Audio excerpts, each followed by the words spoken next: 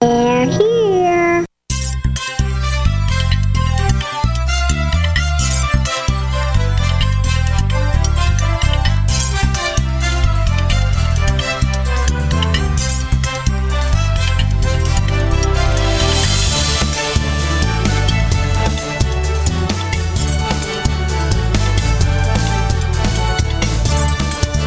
Welcome to the Tech Night Owl Live, the show for PC users who can handle the truth. And now, here's your host, Gene Steinberg.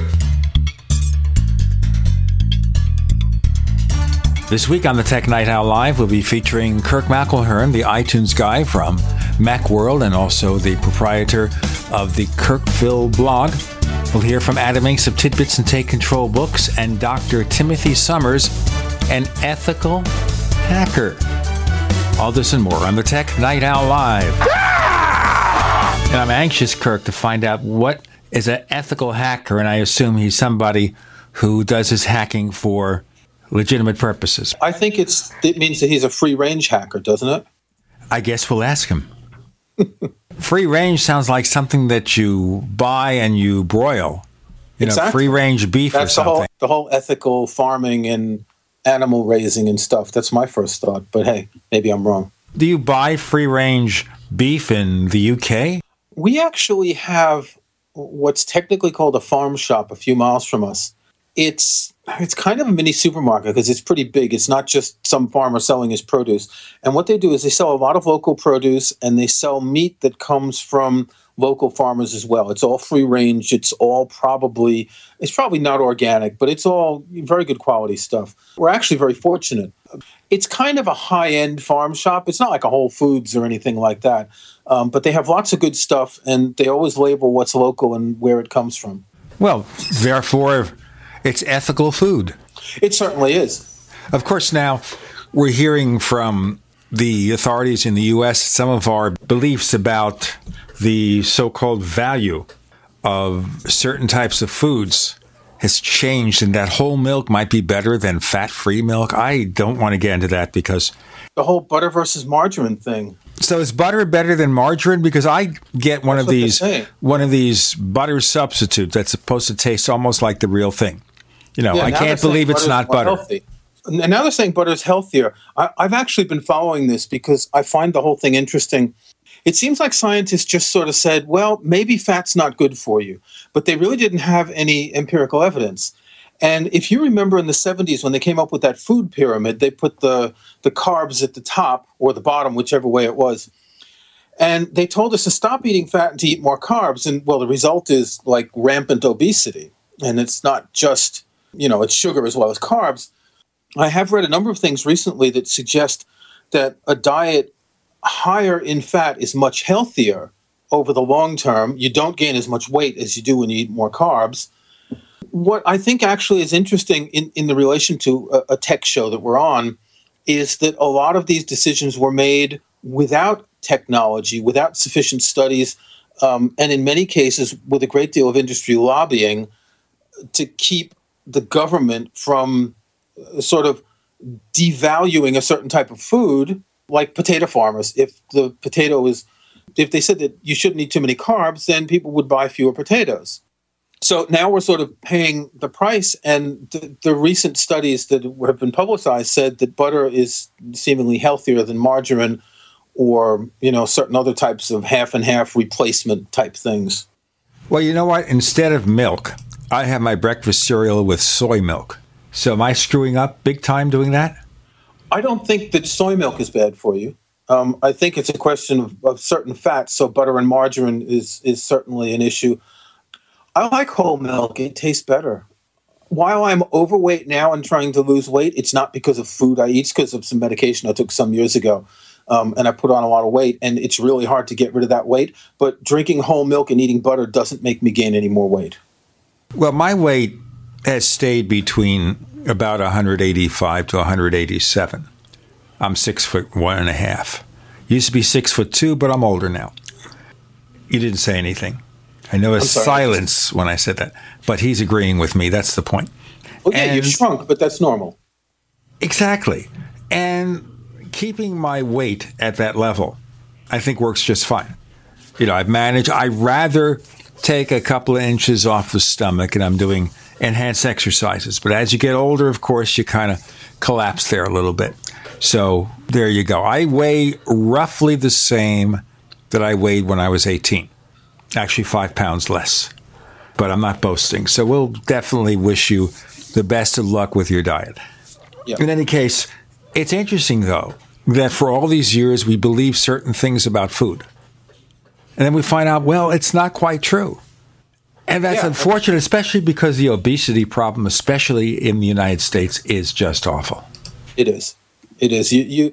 I've always felt, my mother was in South Carolina. My parents moved there when I was about 20.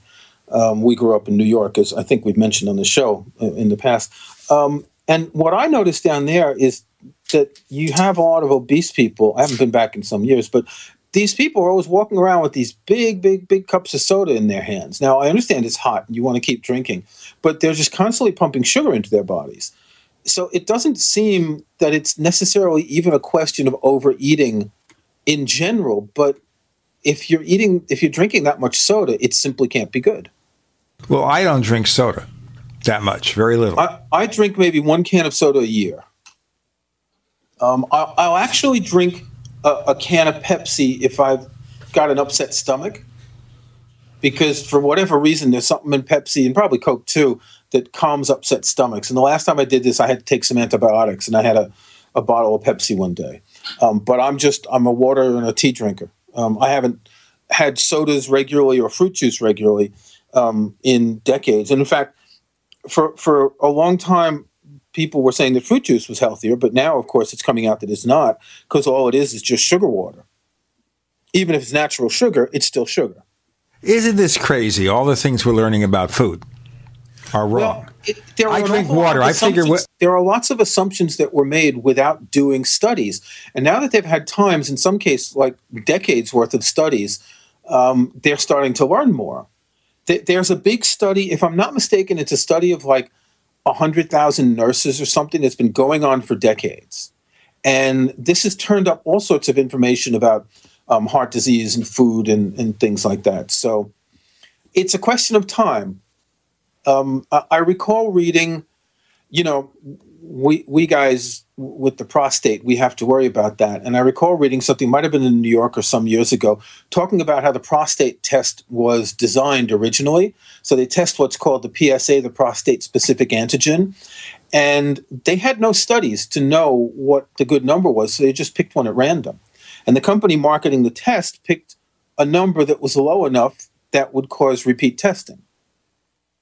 And it took a very, very long time to have the data to prove that this number isn't really as important as the company selling the test wants people to think. Well, it's very interesting here about how tests can be manipulated for a special result. And that kind of goes back to our discussion last week when we were talking about Volkswagen and their faked emissions tests. And since then, a couple of things have happened. I did a little bit of research, and I found out that Volkswagen had an emissions problem back in the 1970s for which they paid a fine, but it's not just Volkswagen. Several other automakers have pulled this kind of stunt over the years. VW may be the latest. VW may be the most blatant, but they all do it. I think most of them do it. There was a story briefly that BMW might have a problem. So I'm kind of thinking here that we've bought millions and millions of cars over the years with the promise of enhanced pollution controls. And if they can fake it, they will. Yeah, and not only that, they're telling you that you're getting certain gas mileage. So apparently what happens is when this, on the Volkswagen, what I understand is that when the pollution, the device is turned on to block the pollution, it lowers your gas mileage. So the way your car runs now is about the gas mileage that's advertised.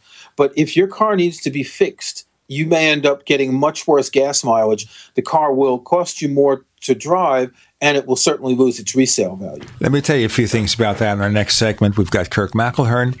I'm Gene Steinberg. You're in the Tech Night Owl Live.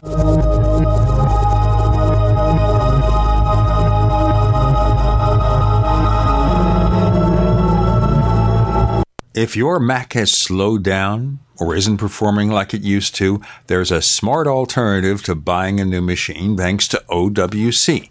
With easy do-it-yourself upgrades for every Mac, OWC has what you need to get the most from your computer. From memory and SSDs to ultra-fast external storage, take it from me. You'll discover all the ways you can upgrade your Mac today at MacSales.com. That's MacSales.com. First came Attack of the Rockoids, and it was a critically acclaimed success. And now there is The Coming of the Protectors. A former military intelligence man is contacted by a space woman in a dream that turns out to be a nightmare because evil forces on her distant planet are planning to conquer the Earth. This is gripping science fiction of the classic kind. Attack of the Rockoids and The Coming of the Protectors. Find out more at rockoids.com. That's Rockoids, ROCKOIDS.com. Don't complain about your cable bill going up and up and up. Do something about it. Grab a pencil and jot down this special number, 1-855-905-MY-TV. The more cable TV rates go up, the better digital satellite TV looks. Say goodbye to the cable guy and get more of your favorite channels in 100% digital quality for less money. Call 1-855-905-MY-TV. Sign up for packages starting as low as $19.99, and there's no equipment to buy. You get free HD TV upgrade, a free DVR upgrade, and free professional installation. You control what you watch when you watch it. Record your favorite shows, pause and rewind live TV, even skip the commercials. Watch local channels too. At just $19.99, what are you waiting for? Pull out your major credit or debit card. Call 1-855-905-MY-TV. 1-855-905-MY-TV. Say goodbye to the cable guy. Cut costs and get more. 1-855-905-MY-TV. 1-855-905-MY-TV. We use mobile devices right against our bodies every day, but growing scientific evidence has emerged showing serious health risks associated with exposure to EMF radiation emitted from these devices. The solution is Defender Shield, the most effective mobile radiation shielding ever developed. Defender Shield blocks virtually 100% of EMF radiation from cell phones, tablets, and laptops, and starts at just $64.99. Buy now at DefenderShield.com. For 10% off, use promo code GCN. DefenderShield.com, the worldwide leader in mobile radiation shielding. My name is Bill Bonner, and I'm the president of the largest private news and research network in the world. And I paid for this airtime because I have an important message to the American people. There's a change coming that the government isn't telling you about. This change has deep implications for life in America, from where you shop to the doctors you visit and the family you want to protect. Look, I've made predictions like this before. Thing is, I was right then, too. A few years ago, I warned that housing prices would collapse. They did. Before that, I warned that .com companies would crash. They did. Those who listened had a chance to save themselves. But this has nothing to do with the stock market. This will affect us all. You can watch the video for free right now by going to disappearingwealth.com. Again, that's disappearingwealth.com.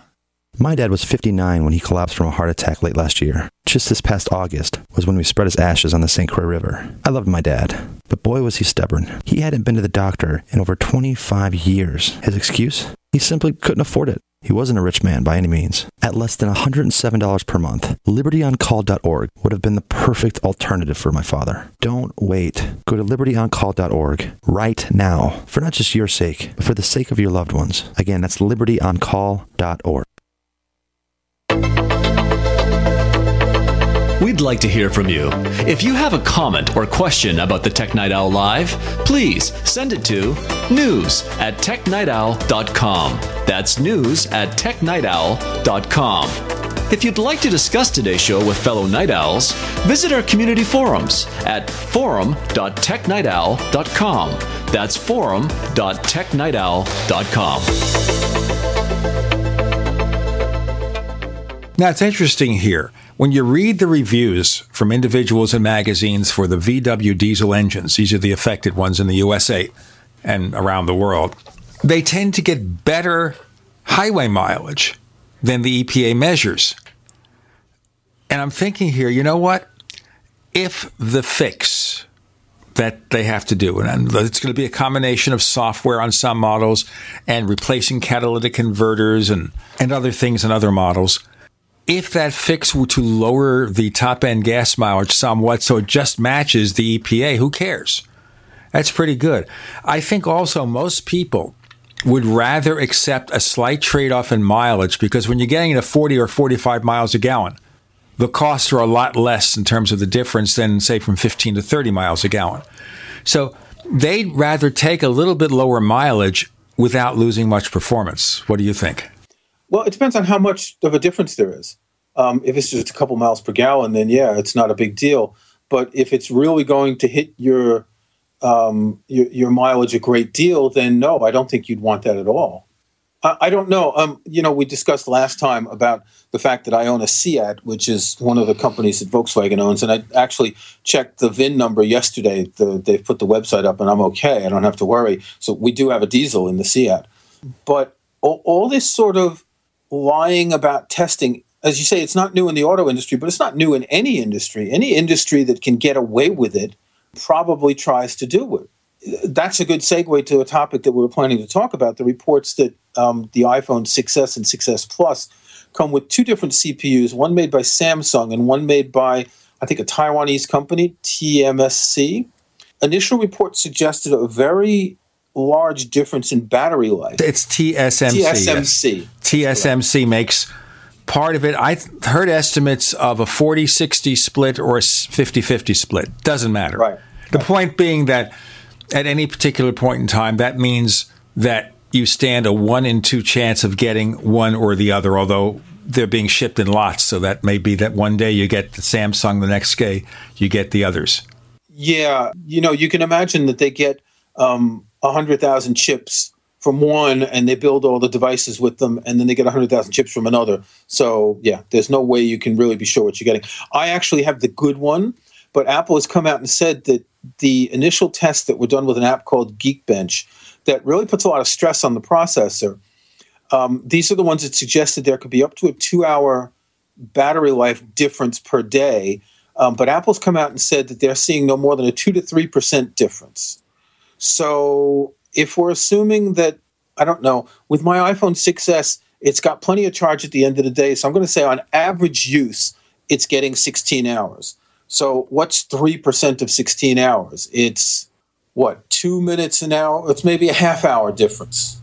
All right, that could be significant. Now, these tests that you've seen published in some of the magazines claim up to a 2 hours difference. Yeah. And that would be significant.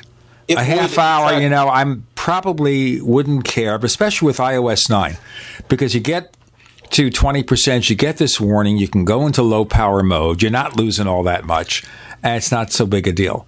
A 2-hour difference would be grounds for a recall. A half-hour difference is not a big deal, as long as it meets what Apple has claimed. I'm not sure exactly what the precise wording is.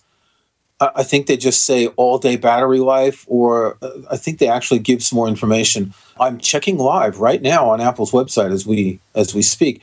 The thing is, no one uses the device the way Apple measures the battery life. They give a number of different types of battery life, up to 14 hours 3G talk time, up to 10 hours 3G internet, 10 hours LTE, 11 hours Wi-Fi, up to 11 hours HD video, up to 50 hours of audio playback.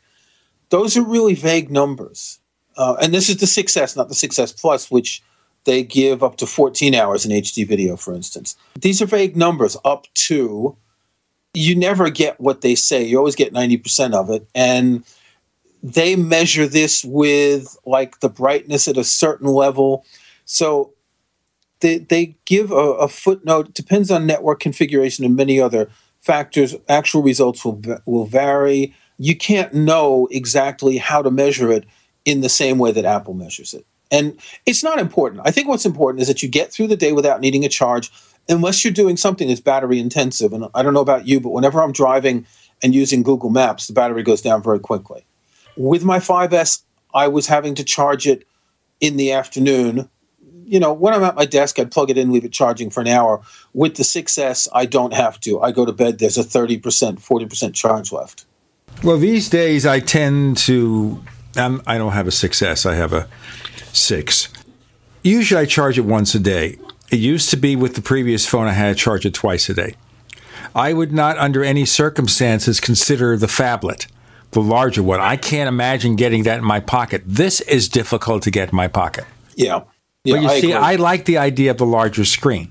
If I was a clown or played one on TV or something, and I had pants with huge pockets, I'd probably go for the larger iPhone. Otherwise, no. I was used to 3.5-inch screens for years. Yeah, I found that a bit small. I really do like the 5S size, the 4-inch screen. But I know a number of people who have the 6S Plus or the 6 Plus, and they really like it. The thing is, people don't make that many phone calls. So they're using it because they need mobile data and they want a bigger display. But again, it's the pocket issue. If you don't have big pockets, or if you don't carry a knapsack or a purse if you're a woman, then, yeah, it's pretty hard to...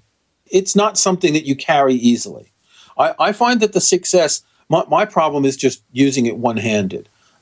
It fits in my pockets, but I'm more comfortable. It's not easy to use one-handed. I don't mind the size. I don't have any pockets that are tight enough that it doesn't fit. I do mind the weight, though. It is kind of heavy. It weighs down my pockets. I think it's about 40 grams heavier than my 5S, and this is each having a case on it. It's about 1.5 ounces. The 6S, it feels denser. It just feels heavier, and it feels as if there's more weight even for this. How can I describe it? It feels that if it was the size of the 5S, it would still be heavier. And I think the glass is thicker, and that probably explains the difference. It's also made of stronger aluminum, but we don't know. Well, the aluminum is not very heavy. That's only a few grams. I think the glass and the battery are the heaviest components. Right. And also remember the hardware for the 3D Touch. I also want to tell you, listeners, that we have a lifetime subscription plan in effect now for Tech Night Owl Plus at plus.technightowl.com. We're going to continue to offer the ad-free version of the show with the Tech Night Owl Plus. The Tech Night Owl Minute, it's just about ready. I think within a day or two, we'll get the first edition out there. And it's going to be quick news, updates, commentaries, whatever is on my mind. To find out more and learn about our lifetime membership, go to plus.technightowl.com, plus.technightowl.com. We have one of my close friends, Kirk McElhearn, joining us on the Tech Night Owl Live.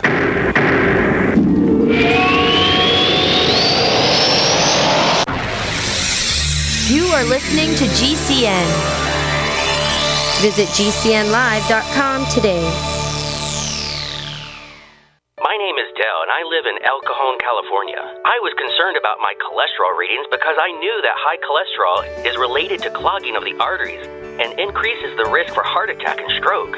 One day, I heard an ad for Heart and Body Extract, and I was skeptical, but I decided to give it a try. Man, the numbers don't lie. Learn the secrets of an effective, natural, 100% organic nutritional supplement for a healthy heart and circulation at hbextract.com. Hi, I'm Rick Osick with Famous Footwear. Did you know that premature birth is the #1 killer of babies? That's why we support the March of Dimes in the fight against premature birth. Join us in supporting cutting-edge research, treatment programs, and outreach to help moms have full-term pregnancies and healthy babies. Learn how you can help save babies' lives at marchofdimes.org.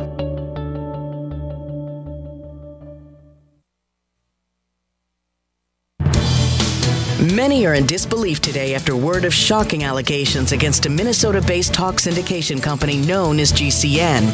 It's claimed that they're the 4th largest talk syndication company in the U.S., making it even more scandalous that they've been accused of helping business owners expose themselves on a massive scale.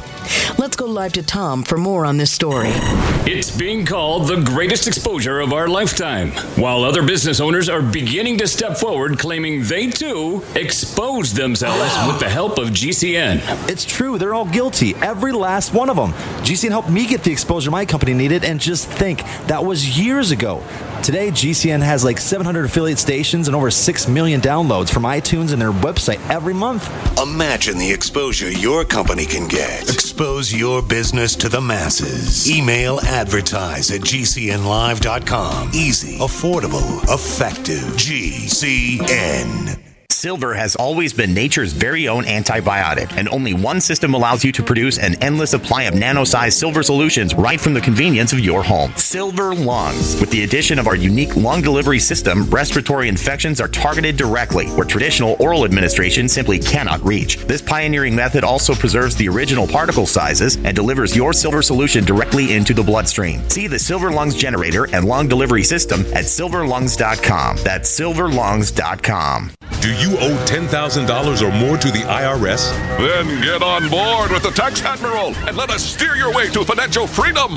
The IRS is the largest collection agency in the world. They can freeze your bank accounts, seize your car, home, will garnish your paychecks and benefits. Don't pick on the IRS alone. I can fight for you using industry secrets that can help stop the IRS. I'll cut your penalties, slash your interest, and reduce your overall tax bill. Sometimes I can even get it zeroed out completely. We're an A-rated company with over 30 years experience helping people clean up their mess with the IRS. And we have a 95% customer satisfaction rating. If you owe $10,000 or more to the IRS, are facing an audit, a lien, or levy, then call me right away. Call 800-287-7180. Again, that's 800-287-7180. 800-287-7180. 800-287-7180. This is Dan Pilla. Do you owe the IRS money you can't pay? Are tax debts crippling you? I've defended people from the IRS for over 30 years. I've helped thousands, and I can help you too.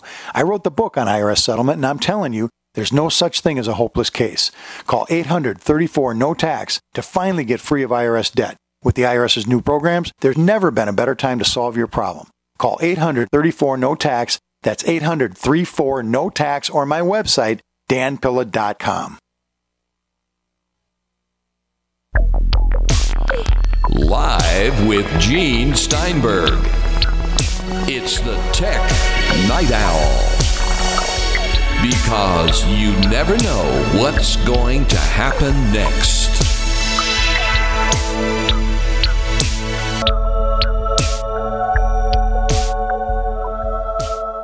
We have Kirk McElhearn, the iTunes guy from Macworld, but we're not talking about iTunes. We were talking about the fact that Kirk is using his iPhone 6S and has got good battery life, and about the possible differences depending on the chip makers.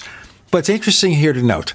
So Samsung is selling roughly half or 60% of the iPhone 6S and 6S Plus chips to Apple. Samsung reported higher profits, much higher profits, mostly as the result of sales of their chips. And guess who one of their biggest customers, probably their biggest customer is, other than themselves, of course, is Apple. So with all the legal nonsense going on between Apple and Samsung really has to thank Apple for how well they're doing. Isn't that weird? I find that very surprising that, as you say, with all the legal nonsense and all the patent lawsuits and everything, that Apple still wants to work with Samsung for things like that. And it just shows how Apple is very, very dependent on the rest of the industry. Now, I mean, you could look at this in two ways. You could look at it in black and white and say, well, this company is trying to rip us off, so we're not going to do anything with them. And I think that's a logical way to look at it. But you could also say, well, this is one part of the company, and the manufacturing is another part of the company, and we need to be realistic and deal with them, which is obviously what Apple's done. But let's say Samsung decided we're not going to make anything for Apple anymore. Would Apple be able to source these chips? Would they be able to source all of the components that Samsung makes for them from other companies? Well, obviously they can't. I think they would have loved to be able to go to TSMC and get all the chips from them. They'd love to be able to do that. Well, we don't know that. We don't know if this company would have the capacity. And well, that's the point. But you see, that's the point right there. I'm sure they'd love not to have to go to Samsung. So if TSMC could produce the entire capacity, fine. But really, it's wrong to depend on one supplier, especially when you're building so many millions of copies of this thing, because if that manufacturer has a problem at a plant, right now they could switch suppliers. I don't know what kind of time frame is involved, but they could call up Samsung and say, give me another 10 million. And Samsung will prepare for another 10 million. Or Samsung can't, they'll call the TSMC contact and say, give me 10 million. Obviously, it's not Tim Cook sending a note on his iPad saying 10 million more. Or maybe it is. I don't know. Yeah, someone just sends a text message. Say, give us another 10 million kind of thing. It looks like TSMC is, also known as Taiwan Semiconductor, is the largest company making semiconductors. And they had the world's first dedicated semiconductor foundry and has long been the leading company in this space. This is Wikipedia, so, half of what's written here is PR stuff. But they do seem to be one of the biggest companies. And they make chips for Qualcomm, NVIDIA, Advanced Micro Devices, Marvell, Broadcom, among others. Well, there you go. And they've been making chips for Apple since 2001, where they were making the A5, A6 chips for the iPad and iPhone. Now, I don't know. It doesn't say here how many, what percentage they were making. But here's something very interesting. The company's market capitalization is $63 billion. It's pretty large. It is 70 in the FT Global 500 list of the most highly valued companies in 2013, valued at $86 billion. Market cap reached $110 billion in May 2014. So it's a tremendous company and clearly does have capacity. Well, I understand now that Apple and Samsung are going to try to talk and resolve this lawsuit because it's become absurd. Right now, basically, in terms of high-end smartphones, Apple is killing Samsung. Doesn't matter what features they copy. They're killing them. When it comes to critical parts for their gear, Samsung is a major supplier. So it's to everybody's advantage to just shake hands. I mean, right now, Apple and Microsoft are getting along pretty well. Of course, Microsoft came out with these new notebooks to compete, I guess, with the MacBook Pro and these new Lumia phones that 3 or 4 people might buy. But still, Apple and Microsoft appear to be appropriately cooperative. Isn't that a smarter way to do this than to deal with lawsuits? Sure, and some months ago, Apple and IBM announced an initiative to create software for the enterprise market. So, yeah, there's these things wax and wane. What was it in Brave New World? We've always been at war with Oceania. We're never at war with Oceania. So your enemies 1 year are your friends 10 years later, or at least your partners 10 years later. It's not surprising. Things change.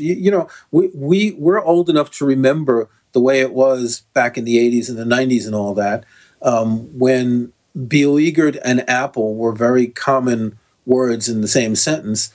And obviously all these things are changing. As far as the Samsung thing, companies this size, when they have the kind of lawsuits that they have, they realize that it's the lawyers who are making the money and no one else. And these are lawsuits that are guaranteed to go on for years. So it's in everyone's interest to just get it out of the way. And one of them may choose to settle. Samsung may say, we'll give you X million dollars to drop the suit. And Apple may just say yes. Or Apple may say, look, give us this and we'll call it off. And they may come to an agreement like that. Well, give us 1% off on the next batch of chips. Yeah, I don't know if... So that's interesting. I'm not sure.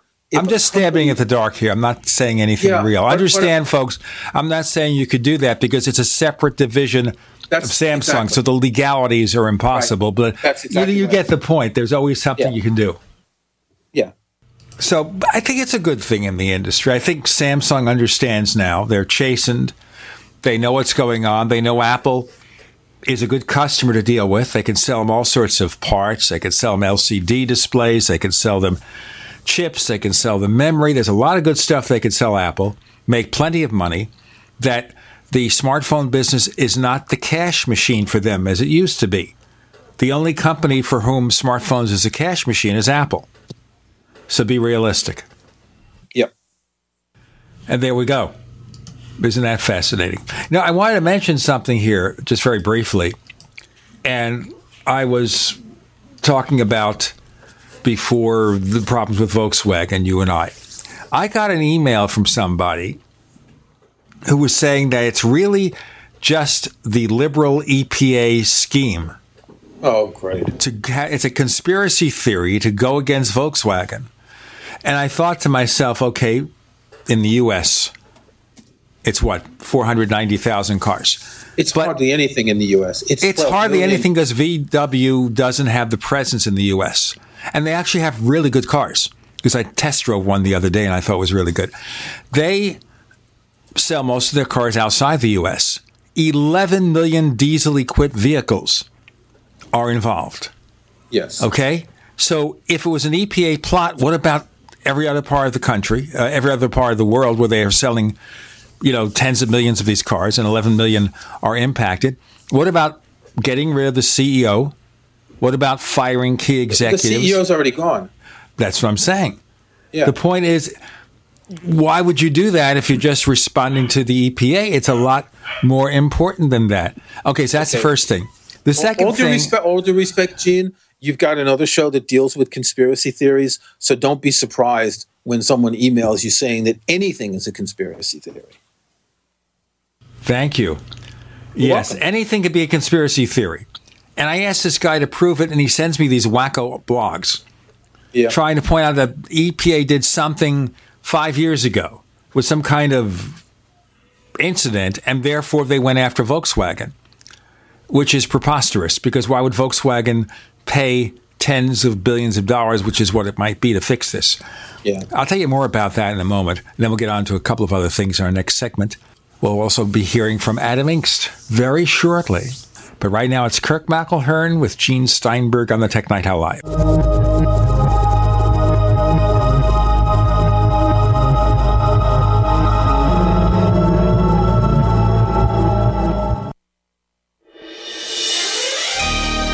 Thank you for listening to GCN.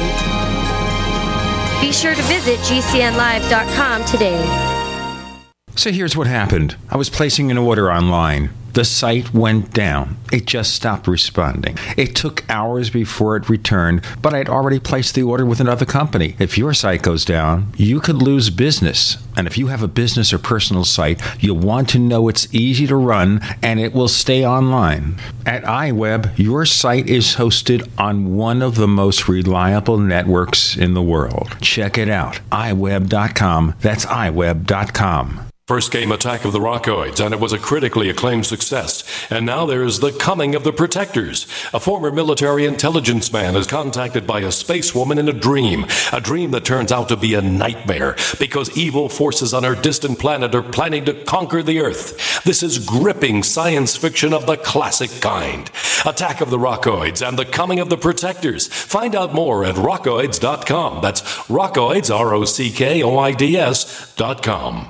Paid non-attorney spokesperson Adam Pulaski of the Pulaski Law Firm with principal office in Houston, Texas is the attorney responsible for the content of this ad. This ad is not legal advice, and the choice of a lawyer should not be based solely upon advertisement. Services may not be available in all states. Attention Xarelto users. If you or a loved one took Xarelto and suffered a serious bleeding event, you may be entitled to financial compensation. Xarelto is a popular prescription blood thinner used to prevent blood clots and protect patients from strokes. These serious bleeding events have led to numerous cases of hospitalization and even death. Phone lines are open 24/7. Call 800-261-0937. That's 800-261-0937. Owe $10,000 or more to the IRS? Get on board with the Tax Admiral. Don't take on the IRS alone. I'll cut penalties and reduce your overall tax bill. Sometimes I can even get it zeroed out completely. We're an A-rated company helping people clean up their mess with the IRS. If you owe $10,000 or more, then call the Tax Admiral. Call 800-287-7180. Again, that's 800-287-7180. 800-287-7180.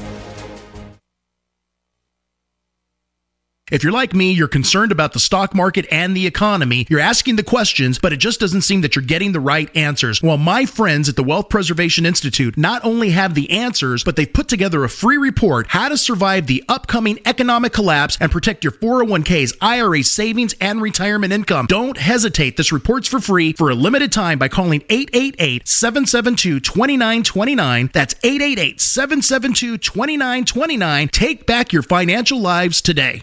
Paid non-attorney spokesperson Ricky LeBlanc, admitted in Mass only. Sokolov Law, LLC, Chestnut Hill, Mass. Ken Levin, responsible attorney in Fort Lauderdale, Florida. Greg Hobby, New Jersey. The choice of lawyer is an important decision that should not be based solely upon advertisements. While this firm maintains joint responsibility, most cases of this type are referred to other attorneys for principal responsibility. If you know what mesothelioma is, you or someone you love has likely been impacted by this devastating cancer. You may be entitled to compensation. Call Sokolov Law today, 1-800-218-HELP. The only known cause of mesothelioma is asbestos exposure. Thousands of hardworking men and women, including many U.S. veterans and industrial workers, have been diagnosed with mesothelioma because manufacturers knew the dangers but put profits ahead of people. An estimated $30 billion in court-ordered trust has been set aside to pay money to asbestos victims. If you or a loved one has been diagnosed with mesothelioma, call now. You may be entitled to receive compensation without ever going to court or filing a lawsuit. Call for a free legal consultation at 1-800-218-HELP. That's 1-800-218-HELP. Turn on the news and you'll hear stories of natural disasters, political unrest, and financial crisis.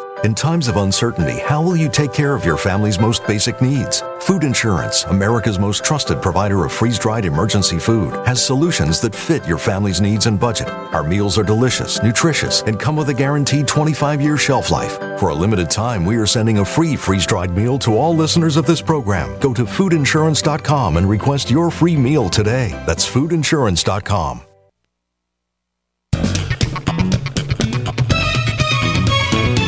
Do you know what's going to happen next? Well, here's the Tech Night Owl. Live with Gene Steinberg.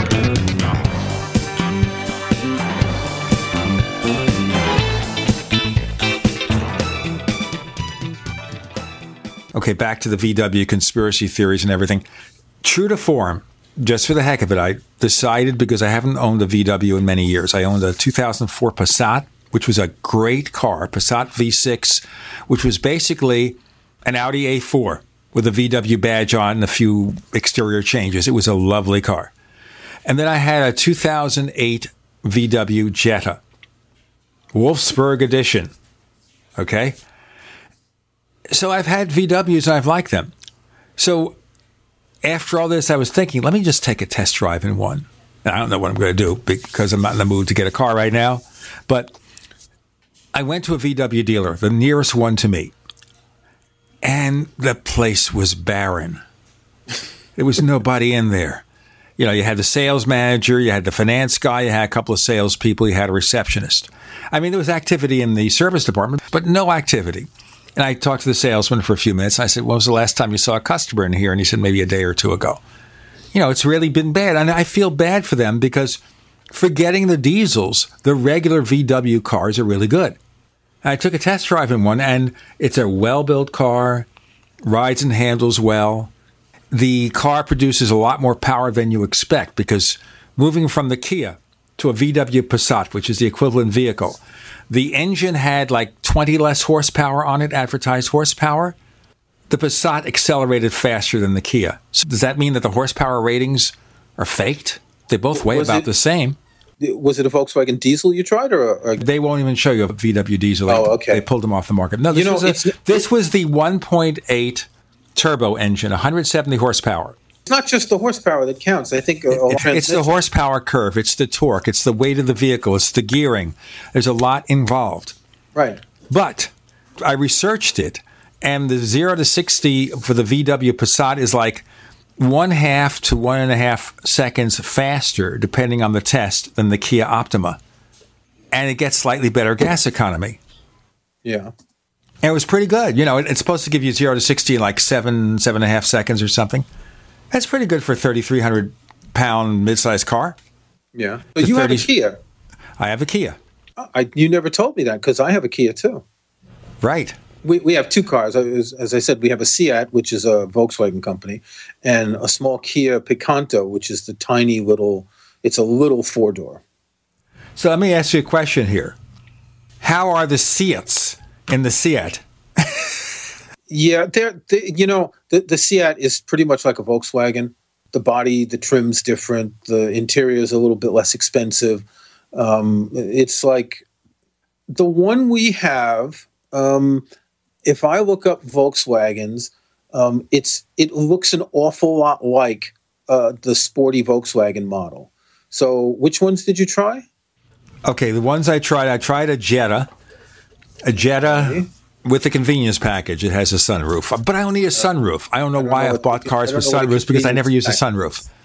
And I drove a Passat Limited, which doesn't have a sunroof. It's a Passat Limited, and it has the 1.8 turbo engine, and it really has pickup, a fast pickup. I thought it was in a V6.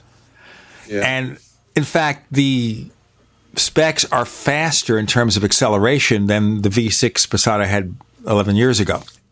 It's huge. It's a humongous car because they build it for the American market. It's got huge seats. The back seat is like a limousine. The trunk is cavernous. And the radio is really good, better than the Kias. It's 8 speakers instead of 7. And it's also like $4,000 cheaper if I could afford it. Of course, in my situation right now, it doesn't matter. But the point being here is I thought it was a really good car, and I thought that VW deserves to be successful, even though we have all these issues with it. Yeah. So I'm just looking at the VW. The Seat we have is the Ibiza. It's really hard for me to figure out which one it's similar to. It's probably similar to the Jetta. It's not a very expensive car, but it's a sort of a sporty shaped car. It's sort of low and kind of streamlined type car. It's a fine car. It's, actually it looks a little bit like a Golf now that I think of it. It's pretty close to that. It's a fine car. My partner's mother isn't well, and she's about a 2.5-3 hour drive. So my partner's been driving there and back. So we put a lot of mileage on it since we've had it about 2 years, and it's running fine. All I care about for a car is that it works. I don't care how many speakers are in it. I don't care which package you get. I don't care about the horsepower. I want something that, you can get onto the highway quickly enough, right? But that's about all I care about. So, the thing I wonder about here is what is there about emission regulations and the way governments have organized this in Europe, and they have pretty tough emissions regulations in Europe, and in America, that companies are forced to cheat to meet those things. No. They're not forced to cheat, and that's not what it was. Well, they feel they're forced to cheat. No, they're not. The reason Volkswagen did this, from what I've read, is not because that they had to meet the requirements, but they wanted to be able to advertise that theirs was the cleanest diesel car available in the U.S. I read something slightly different, which is that they had difficulty meeting the standards, which is why they took the shortcut and they cheated. But I agree with you. That's the second part, which is in America, but not necessarily in Europe. In America, they advertise the VW diesels as being uber clean. And I guess they were under test. And I guess they could be sued now for false advertising? Exactly, yeah. So what I understand is that it was about marketing. And in that case, if you bought one of these cars based on the fact that it's supposed to be clean, you can certainly go back and claim your money back.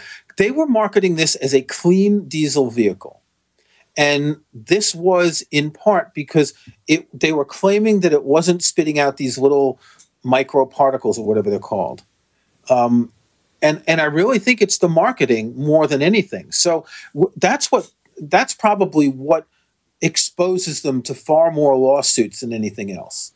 They lied about what they were selling you, and over here you can go back to them and ask for a refund within 6 years or something. It's not even, you've got a very long time without even worrying about a class action lawsuit. Now here in the US, I think I mentioned this before, that the fixes will involve one software. Some they can get away with the software and fix it.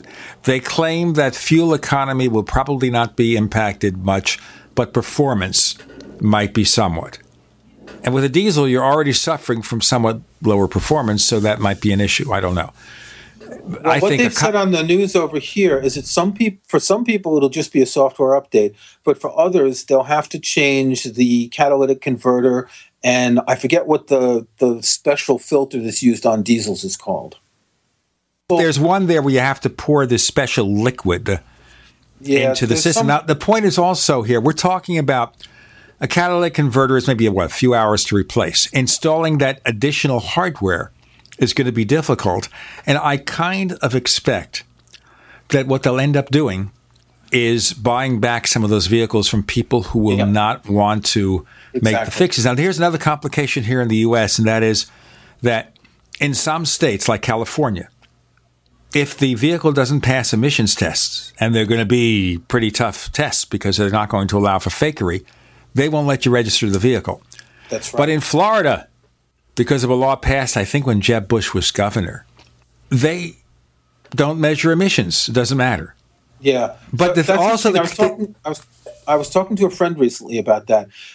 Here, when your car is, I think, 5 years old, you have to get an inspection every year. And it's quite a thorough inspection and includes an emissions test. And in France, it's the same. It includes an emissions test. But they check things like your brakes, your headlights, all sorts of things. And so a friend of mine, we were looking at a map in the States of the number of states that actually have any kind of inspection and the few that even inspect for emissions once you've gotten the car. It seems that most states just accept what the manufacturer says rather than checking. This inspection would show if whatever these filters have stopped working or something. And sure. If you're not inspecting, then you could be polluting an awful lot. We got to wrap it up here, folks. Okay. We can do that extensively. We might even try to get some people from the auto industry to talk about it. Kirk McElhearn, where do we find more of your stuff? You can find me on my blog, Kirkville. It's at McElhearn.com. That's McElhearn.com. And you can find me over at Macworld, where I'm the iTunes guy, and I write about all sorts of apps and software and hardware. Kirk McElhearn, thanks for joining us on the Tech Night Owl Live. Thanks for having me, Gene.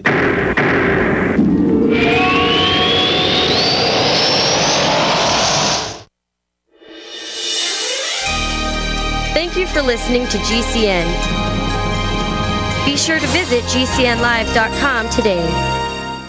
Graphic Converter is the image manipulation tool for the rest of us. It does not use any database. You get full control of all your files. Want to view the images of a folder? Drag it into Graphic Converter, and a powerful browser opens up to show your image files. You could use it for slideshows. You could use it to import images from digital cameras or from scanners. Need to do some image editing? You can do that too in Graphic Converter. Also print catalogs. Convert from so many formats I can't even list them. Download now to see if Graphic Converter is good for you, like 1.5 million other users. Guess what? You could save money when you buy Graphic Converter. Use the coupon code Night Owl. Use the coupon code Night Owl to get a special price for Graphic Converter. Go to lemkesoft.com. That's LEMKE soft.com. lemkesoft.com.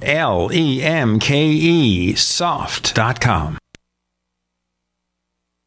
This is a healthcare alert from the Pain Relief Hotline. If you, a family member, or a loved one suffers from knee, back, shoulder, or ankle pain and have Medicare as your primary insurance, we've got great news. You don't have to suffer any longer. You can immediately qualify for a pain-relieving brace at little or no cost to you by calling our 24/7 Pain Relief Hotline at 866-389-0620. Delivery is free and all paperwork is handled for you. If you are on Medicare and have knee, back, shoulder, or ankle pain, don't wait. You can qualify to immediately receive a pain-relieving brace at little or no cost by calling our 24/7 Pain Hotline now at 866-389-0620. Our representatives are standing by 24/7 to take your call and rush you your pain-relieving brace at little or no cost to you. Shipping is free and all paperwork is handled for you. Just call 866-389-0620. That's 866-389-0620. Again, 866-389-0620.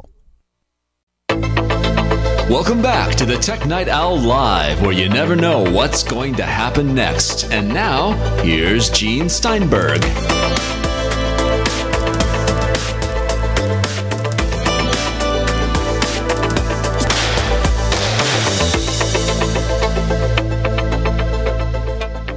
We have Adam Inks of Tidbits and Take Control Books. A little bit later, we're going to talk to an ethical hacker.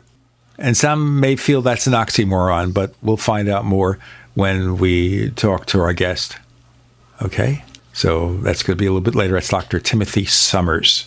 But right now, Adam, we were talking with Kirk McElhearn about the VW crisis, where they're going to have to pay billions of dollars to fix these cars that put out too much junk into the air. And of course, it turns out that Kirk owns a car, a diesel car, made by a division of VW. Uh-oh. Their Spanish subsidiary, but it's not part of the recall. So he's okay. So it doesn't impact him at all. And the other day I went to a VW dealer, the one right near here in Gilbert or Mesa, Arizona. When you have these towns, you don't know which is which because you drive across the street, you're in the next town, and the signs aren't very clear. And there was nobody in there. And I talked to the salesman, and he said, we haven't seen too many people in the last couple of days. And I felt bad for him. Not that I was going to give him a car deal, but, I felt bad for the guy. But I think right now, you can't buy a diesel because they won't sell them. But if you want a car cheap with a lot of value to it, and you don't care whether the resale value goes down somewhat, it'd be a good time to get a VW, don't you think? Probably they'll finance anybody. If you have feet, they'll finance you. I say my question is whether or not you can get a Volkswagen e-Golf, which is their electric car, really cheap now because they're hurting and want sales, and this works around the entire emissions problem entirely. Okay, now that's the point we're going to raise here. Obviously, the issue with the VW diesels was they gave pretty good gas economy. But of course, it's diesel fuel, which is kind of like kerosene. Very good kerosene gas economy. But of course, they put out too much of the foul stuff. But if you get an electric car, there's no emissions problem. So do you have an electric car? We do. We have a Nissan Leaf. I actually test drove the Volkswagen e-Golf last year when we were looking at buying our Leaf, and didn't like it as much as the Leaf, interestingly, largely from the technology standpoint. Its LCD screen was terrible. It was fuzzy and hard to read, and the fonts were awful and things like that. Well, isn't that true with a lot of cars, though? It is, but it was distinctly worse than on the Nissan Leaf.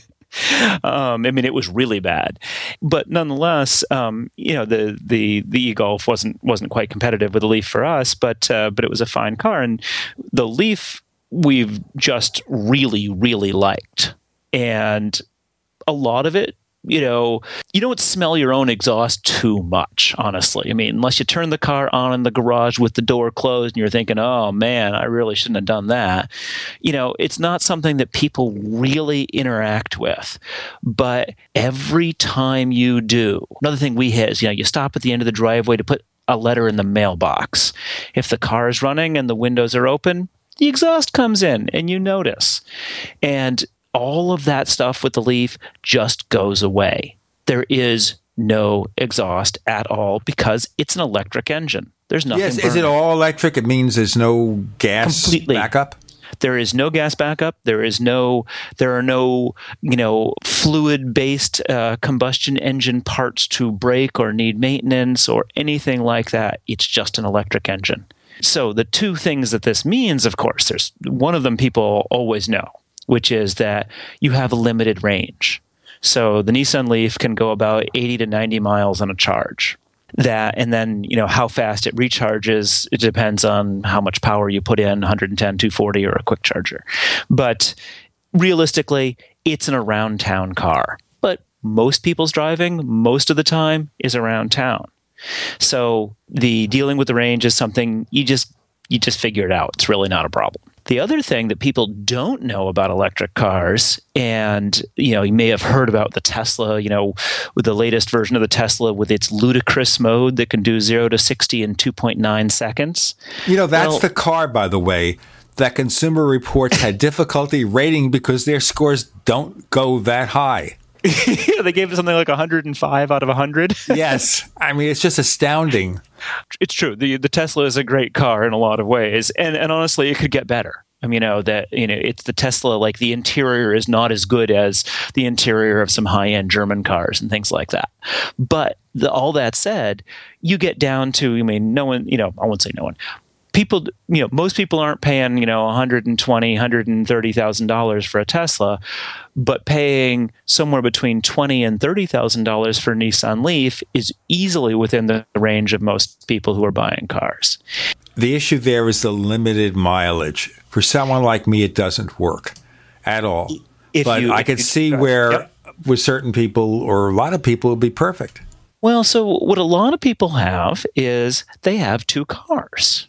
And so the question then is, do you need both of your cars to be able to drive from gas station to gas station?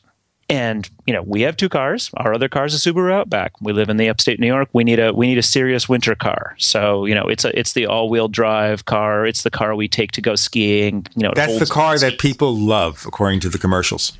It's a pretty good car, I have to say, and we can talk about its technology too, because we put a lot of thought into the technology side of that as well. But the thing that people don't know about electric cars, even at the Nissan Leaf level, is they drive better. They accelerate like you wouldn't believe. They push you back in your seat. They handle like no one's business, because the Nissan Leaf has 3,000 pounds of batteries or whatever it is in the floor. It hugs the road, and it has this acceleration curve that's kind of unusual. It's not like a Tesla where there's sort of no limit to the acceleration. The Nissan Leaf will accelerate from 0 to 30 kind of like a Tesla. It jumps off the line. But you should also understand here how standards have changed. I mean, 30, 40 years ago, you got a car that could do 0 to 60 in 10 seconds. Which right now is a little bit slower than most cars. Most cars can manage that, or maybe a second slower, but most are like 9 or 8 seconds. If you had a car that way, it would be like a rocket. Today, it's average or slow.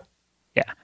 So, again, for 0 to 30, this is faster than anything around. You can squeal the tires really easily, and kick on the electronic stability control and everything.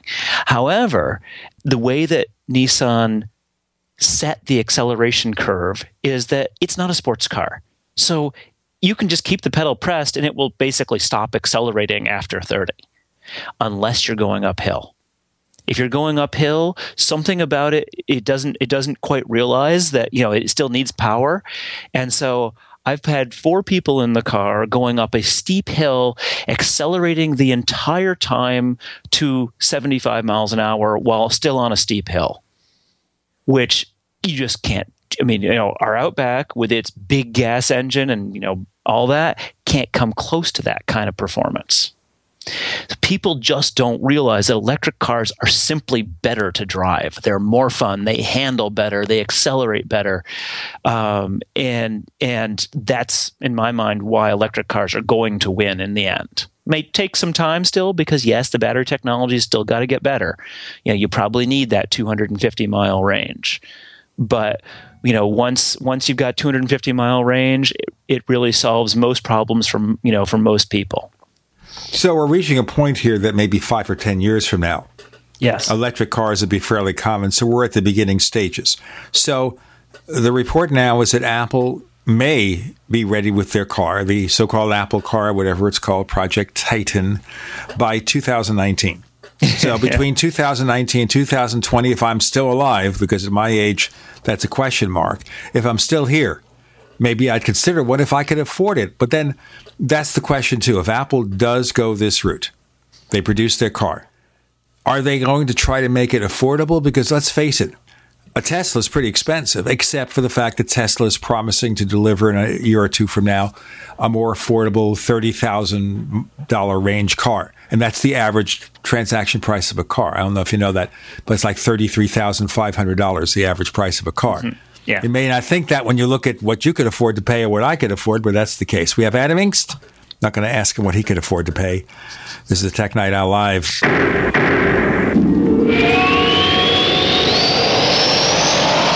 Do you need a website? Well, you can get a great deal on hosting services with Namecheap's legendary coupon code. They're offering substantial hosting discounts on shared hosting, business hosting, VPS hosting, reseller hosting, and even dedicated servers. Namecheap is preferred by millions. It's backed by a money-back guarantee. Use the coupon code LEGENDARY to cash in on the special deal at Namecheap.com, Namecheap.com. First came Attack of the Rockoids, and it was a critically acclaimed success. And now there is The Coming of the Protectors. A former military intelligence man is contacted by a space woman in a dream that turns out to be a nightmare because evil forces on her distant planet are planning to conquer the Earth. This is gripping science fiction of the classic kind.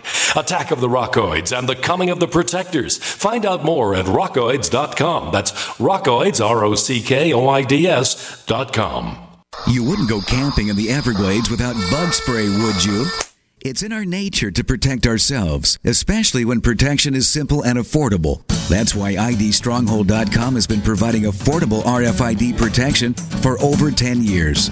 ID Stronghold wallets protect you from electronic pickpockets who pass near you with scanners and steal the information on the RFID chips in your credit and debit cards. IDStronghold.com is a technology company, so we understand how to best protect you against intrusive radio waves. ID Stronghold wallets are designed to block RFID signals, opened or closed, no matter where in the wallet you put your cards.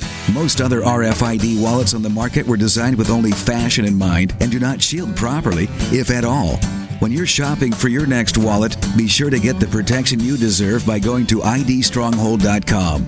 Because getting anything else is like using latex gloves as oven mitts.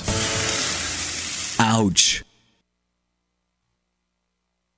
Silver has always been nature's very own antibiotic, and only one system allows you to produce an endless supply of nano-sized silver solutions right from the convenience of your home. Silver Lungs. With the addition of our unique lung delivery system, respiratory infections are targeted directly, where traditional oral administration simply cannot reach. This pioneering method also preserves the original particle sizes and delivers your silver solution directly into the bloodstream. See the Silver Lungs generator and lung delivery system at silverlungs.com. That's silverlungs.com. The new frontier in human nutrition and health is that of epigenetics. Epigenetics refers to the portion of the DNA that you can influence with molecules or frequency signals. A huge key to detoxification, cellular health, and even eternal youth has to do with what kind of signals you are feeding your cells. Technology now exists to energetically encode foods or supplements so that the original food you started with is now a carrier of information that communicates health-giving signals to the cells of your body. The first food of its kind to ever receive this encoding is One World Whey. One World Whey has received high praise and generated some amazing testimonies since 2011. We now know that all the amazing testimonies we've received come primarily from the energy encoding process and secondarily to the high-quality ingredients. To support your metabolism, detoxification, energy, and strength, unlike any supplement you've ever taken, call 888-988-3325. That's 888-988-3325. Or visit oneworldwhey.com. That's oneworldwhey.com. Hi, I'm Dr. Sam Nussbaum with the Anthem Foundation. Premature birth is the leading cause of death of babies and disabilities for children. That's why we support the March of Dimes to help mothers have full-term pregnancies and healthy babies. Join us in supporting cutting-edge research, treatment and outreach to help moms during their pregnancy and give every baby a healthy start in life. Learn how you can help at marchofdimes.org. We'd like to hear from you. If you have any thoughts or comments about the Tech Night Owl Live, please get in touch at news@technightowl.com. That's news@technightowl.com. Looking for past episodes? We've got hundreds at technightowl.com/radio. That's technightowl.com/radio. Or subscribe on iTunes. We're talking about car tech and electric cars and what's Apple going to do. I'm going to ask Adam about a decision he made about Apple Music in a moment. But right now, remind you, if you go to plus.technightowl.com, plus.technightowl.com, you'll learn about the Tech Night Owl Plus, our premium version of the show, ad-free, better quality audio, the Tech Night Owl Minute coming soon. We also now have a lifetime membership. Check it out, plus.technightowl.com. Adam Inks of Tidbits and Take Control Books is here. So if Apple comes out with a car which is widely expected now. And when you get people from the industry like Bob Lutz of GM saying Apple doesn't have the knowledge to do this, and you think about what they said about the iPhone in 2007, which was the same thing, you kind of expect if Apple can, they will. But what kind of price would it come at? Yeah, that is quite literally the $64,000 question. So I hope it's not that expensive. Well, let's face it, Apple has never done very well at producing really low-cost computers, that they do not cut the corners to make something that is very affordable. So it would be upper middle would be the pricing then. I have to say, if you ask me right now what I would say, I'd say 40 to 60. That's where I'd say. They're not going to compete with the Honda Fit. They're not going to compete with a Toyota Prius. And I just don't see them doing that.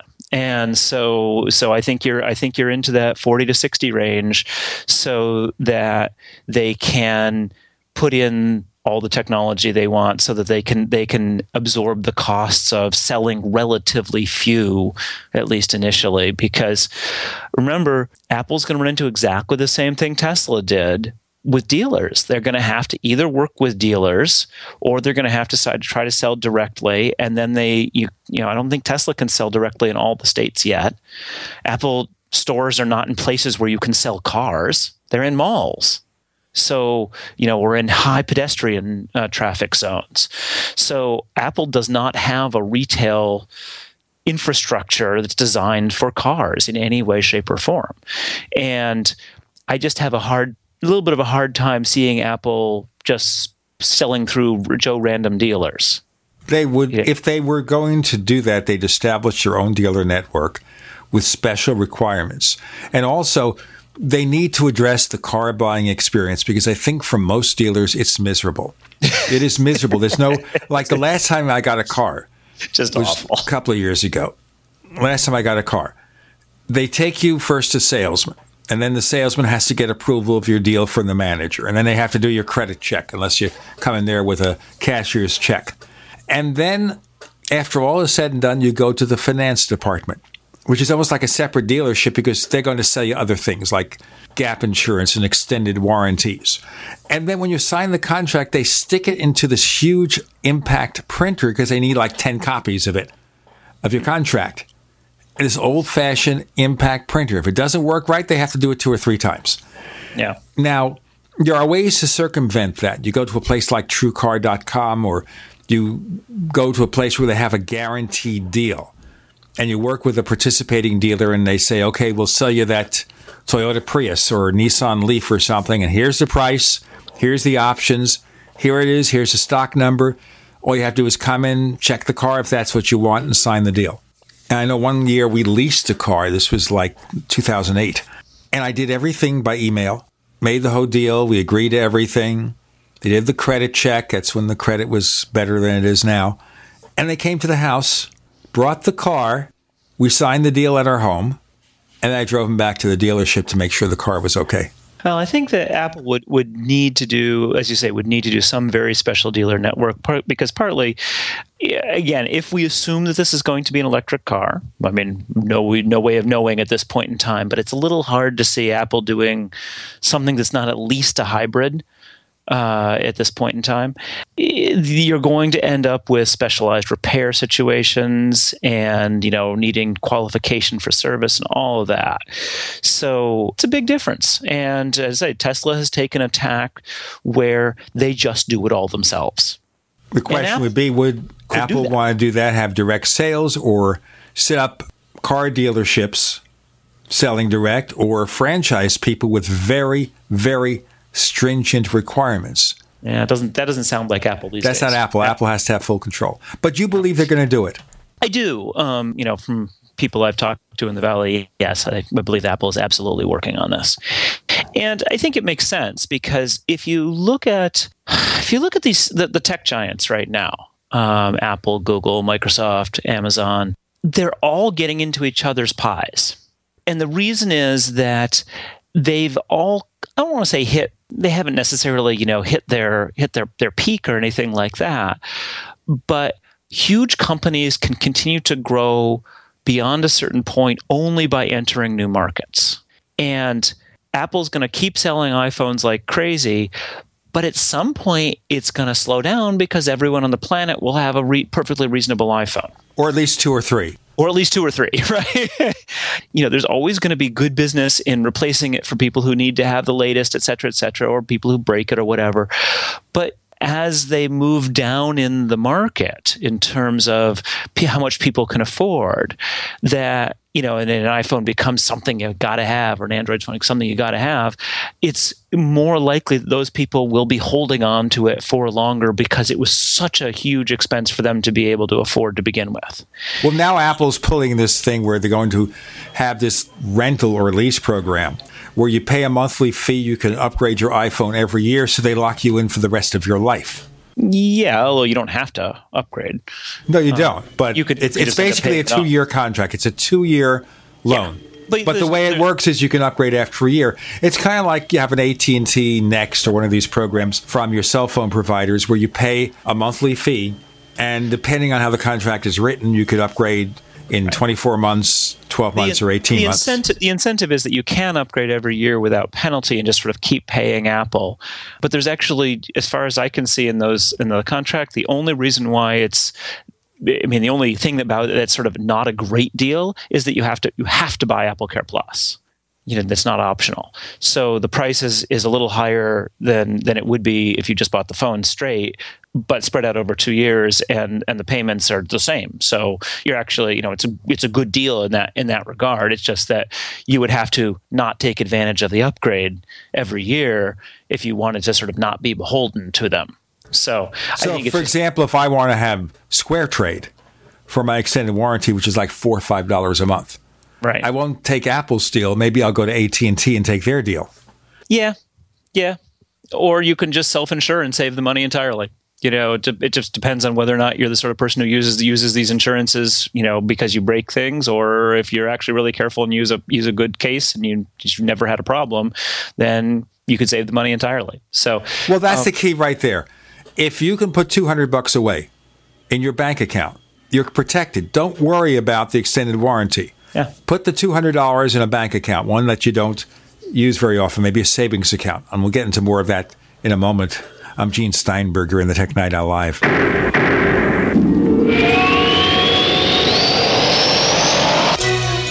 Thank you for listening to GCN. Visit GCNlive.com today. Before using Heart and Body Extract, my energy level was very, very low. I could only walk a few feet and then would have to sit down. I was tired and lethargic, but after taking Heart and Body Extract, my energy level has improved greatly, and I can now walk longer distances without getting tired so fast. Thank you, Heart and Body Extract. Learn the secrets of an effective, natural, 100% organic nutritional supplement for a healthy heart and circulation at hbextract.com. Paid non-attorney spokesperson Adam Pulaski of the Pulaski Law Firm with principal office in Houston, Texas is the attorney responsible for the content of this ad. This ad is not legal advice, and the choice of a lawyer should not be based solely upon advertisement. Services may not be available in all states. Attention Xarelto users. If you or a loved one took Xarelto and suffered a serious bleeding event, you may be entitled to financial compensation. Xarelto is a popular prescription blood thinner used to prevent blood clots and protect patients from strokes. These serious bleeding events have led to numerous cases of hospitalization and even death. Phone lines are open 24/7. Call 800-261-0937. That's 800-261-0937. Are you tired of commuting to a job that makes someone else rich? Working harder than ever, but getting nowhere? Do you hate spending hundreds of dollars every week on daycare? Having someone else raise your children? With our opportunities, you can start earning money as soon as next week. You get to be the boss, work from home, and live a happier life. At Be the Boss Network, you'll find hundreds of work-from-home opportunities that you can literally start today and be earning money as soon as next week. Go to freedom106.com and start earning money as soon as next week. You get to be the boss. Get out of the rat race. Work from home. Go to freedom106.com right now and change your life today. That's freedom, the number 106.com. Go to freedom106.com and start earning money as soon as next week. You be the boss. Go to freedom106.com. My dad was 59 when he collapsed from a heart attack late last year. Just this past August was when we spread his ashes on the St. Croix River. I loved my dad, but boy was he stubborn. He hadn't been to the doctor in over 25 years. His excuse? He simply couldn't afford it. He wasn't a rich man by any means. At less than $107 per month, LibertyOnCall.org would have been the perfect alternative for my father. Don't wait. Go to LibertyOnCall.org right now, for not just your sake, but for the sake of your loved ones. Again, that's LibertyOnCall.org. Don't complain about your cable bill going up and up and up. Do something about it. Grab a pencil and jot down this special number, 1-855-905-MY-TV. The more cable TV rates go up, the better digital satellite TV looks. Say goodbye to the cable guy and get more of your favorite channels in 100% digital quality for less money. Call 1-855-905-MY-TV. Sign up for packages starting as low as $19.99, and there's no equipment to buy. You get free HD TV upgrade, a free DVR upgrade, and free professional installation. You control what you watch when you watch it. Record your favorite shows, pause and rewind live TV, even skip the commercials. Watch local channels too. At just $19.99, what are you waiting for? Pull out your major credit or debit card. Call 1-855-905-MY-TV. 1-855-905-MY-TV. Say goodbye to the cable guy. Cut costs and get more. 1-855-905-MY-TV. 1-855-905-MY-TV. We use mobile devices right against our bodies every day, but growing scientific evidence has emerged showing serious health risks associated with exposure to EMF radiation emitted from these devices. The solution is Defender Shield, the most effective mobile radiation shielding ever developed. Defender Shield blocks virtually 100% of EMF radiation from cell phones, tablets, and laptops, and starts at just $64.99. Buy now at DefenderShield.com. For 10% off, use promo code GCN. DefenderShield.com, the worldwide leader in mobile radiation shielding. What's going to happen next? You never know when you're listening to the Tech Night Owl live with Gene Steinberg.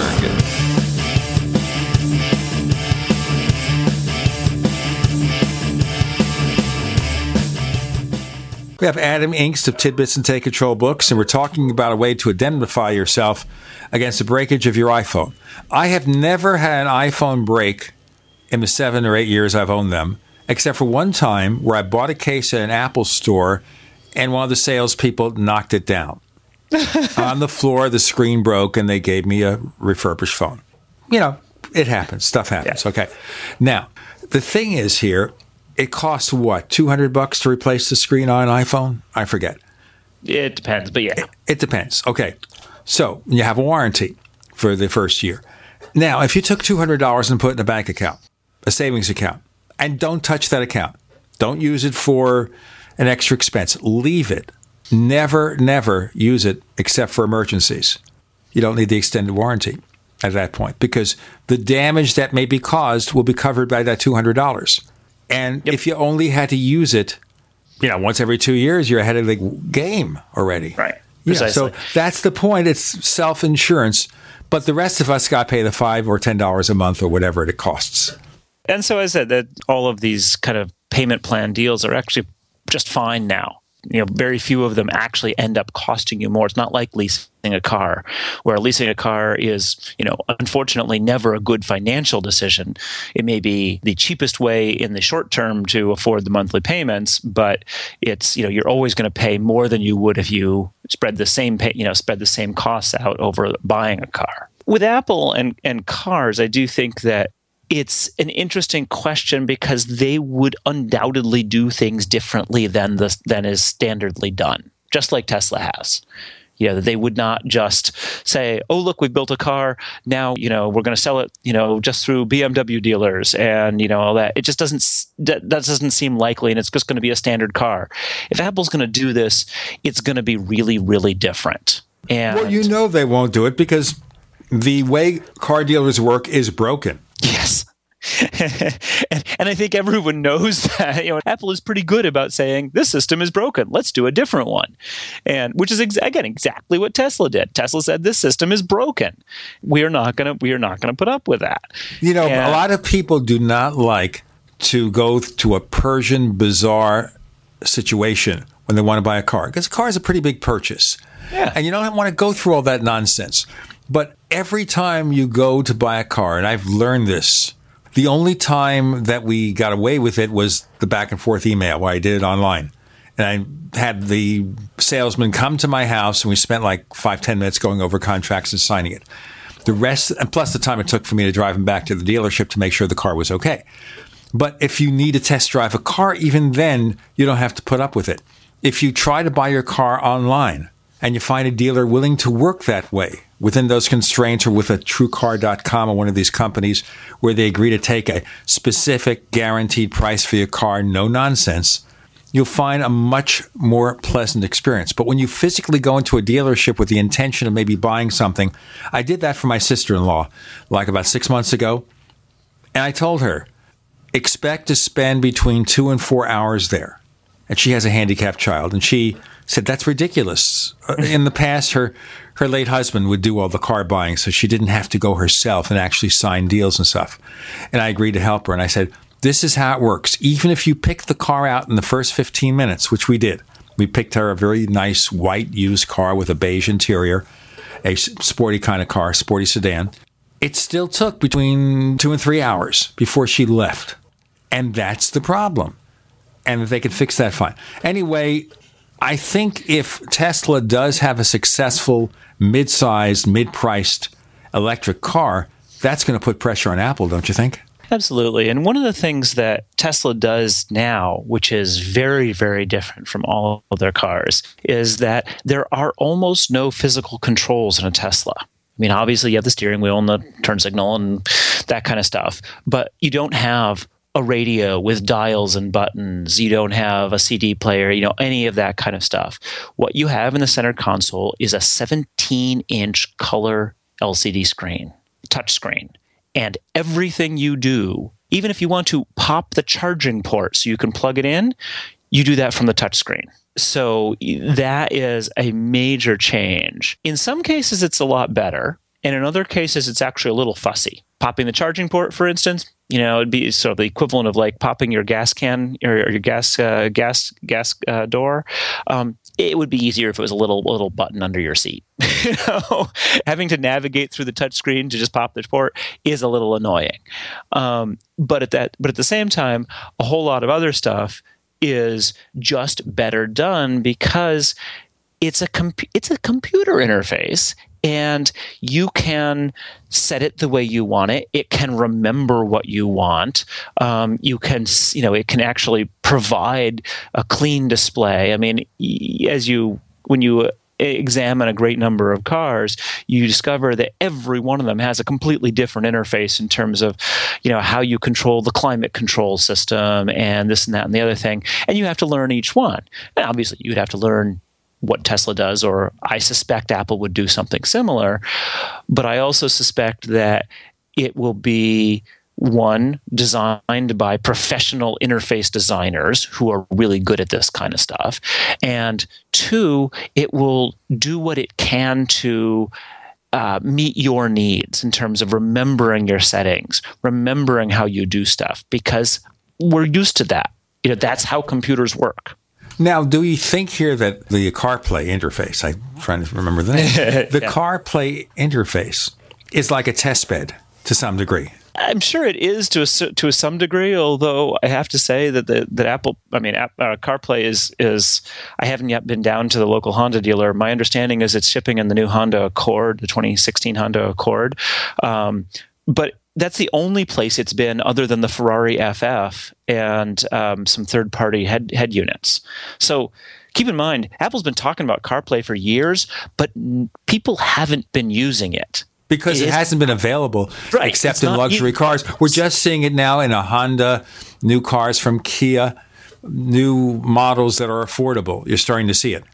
And I don't know whether I care about running my iPhone in the car, because usually when I drive a car, I very specifically turn on the satellite radio, which I get a minimal package for, and I listen to a few stations. So I don't really care. So I think you will care. I mean, to a certain extent, you'll care. What a lot of people do in cars is listen to podcasts. Being able to connect their iPhone to the sound system in a useful way actually would be nice. Yes, the iPhone connects as a Bluetooth device and it works, but in both our Subaru Outback and the Nissan Leaf, it's a little funky. It doesn't necessarily do what you want. It forgets itself periodically.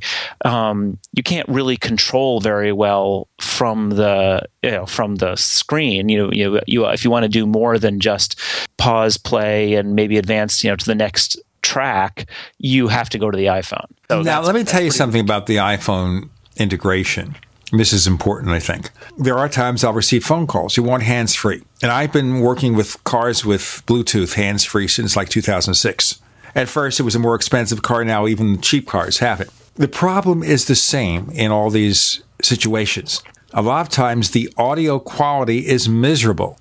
So you talk to somebody on the phone. And I had this with a rental car not long ago. And it was easy to pair it and everything else. And I'm getting a phone call. And I hear the person perfectly on the other line. But with me, even with a good cell connection, they couldn't understand me. I'm a radio broadcaster. I get paid, sort of, to be understood. I've been doing that most of my life, for 2/3 of my life. If they can't understand me, what's the use of this? Why can't they figure out a system that's easy? Plus, the voice recognition systems on every one of these cars rocks. I tried my Ford Sync. I tried the Uvo service from Kia, which is also Microsoft, by the way. I tried the ones in the Volkswagen. I tried the ones in the Honda. I once had an Infiniti when I had a lot of money back in the mid-2000s. It was a low-end Infiniti. They have voice recognition systems that suck rocks. We're going to break here. More to come on the Tech Night Owl Live.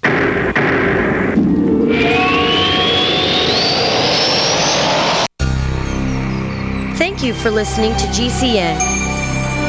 Visit GCNlive.com today. Neighbors, are you tired of dealing with a slow web hosting provider? Well, check out A2 Hosting and their screaming fast Swift server platform. They even have SSDs that load pages 300% faster than the competition. Ready to give your site a speed boost? Well, tell you what, neighbors, head on over to a2hosting.com. That's A2, that's number 2, a2hosting.com. Check out their Prime hosting account. And get this, neighbors, they're even giving you an exclusive 25% off discount for all our listeners. 25%. And remember, their Guru Crew support team is standing by 24/7, 365 days a year to answer any of your questions. Now, to get the discount, use the coupon code GENE when you check out. The human body is more than 60% water. Your brain and muscles are 75% water. And your blood is 92% water. Water's vital to your body, and alkalizing your water is the key to keep it running at its best. AlkaVision Plasma pH drops keep your entire body healthy, boosts energy, promotes weight loss, and even fights cancer. Call 800-518-7615 or go to alkavision.com to find out more. That's ALKAvision.com. My dad was 59 when he collapsed from a heart attack late last year. Just this past August was when we spread his ashes on the St. Croix River. I loved my dad, but boy was he stubborn. He hadn't been to the doctor in over 25 years. His excuse? He simply couldn't afford it. He wasn't a rich man by any means. At less than $107 per month, LibertyOnCall.org would have been the perfect alternative for my father. Don't wait. Go to LibertyOnCall.org right now, for not just your sake, but for the sake of your loved ones. Again, that's LibertyOnCall.org. Owe $10,000 or more to the IRS? Get on board with the Tax Admiral. Don't pick on the IRS alone. I'll cut penalties and reduce your overall tax bill. Sometimes I can even get it zeroed out completely. We're an A-rated company helping people clean up their mess with the IRS. If you owe $10,000 or more, then call the Tax Admiral. Call 800-287-7180. Again, that's 800-287-7180. 800-287-7180. Hi, Peter Vaccaro for ParanormalDate.com. Are you looking for love in all the wrong places? Now you have a chance to change that by signing up for free at ParanormalDate.com. This incredible dating site puts people of like minds together. people who are interested in the strange, the unusual, mysteries, ghosts, UFOs, and the afterlife, and so much more. ParanormalDate.com was developed for you, people seeking a viable alternative to the other dating services. You can join for free by going to ParanormalDate.com, and if you decide you like it and want to connect with people, use the code GEORGE for a substantial discount. Mark Rawlings, president of ParanormalDate.com, says so many people hunger to share their experiences about the paranormal, the unexplainable, or the afterlife, and so much more, and this is the source for them to meet and share that common interest. So sign up for free at ParanormalDate.com, ParanormalDate.com, and use the code GEORGE if you decide to connect with someone you like. By now you know that wireless technology like cell phones do in fact pose dangers to the health and privacy of everyone. Blockit Pocket's wide range of products are unmatched in providing the protection you deserve. No scare tactics, just common sense. BlockitPocket.com offers quality American-made options to alleviate and eliminate these invisible dangers. Learn more at BlockitPocket.com or call 888-315-9618. BlockitPocket.com, enhancing health and privacy.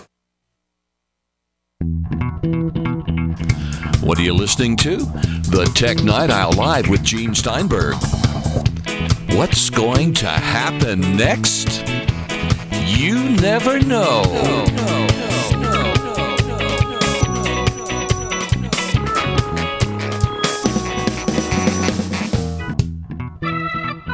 So that's a question, Adam Engst of Tidbits and Take Control books.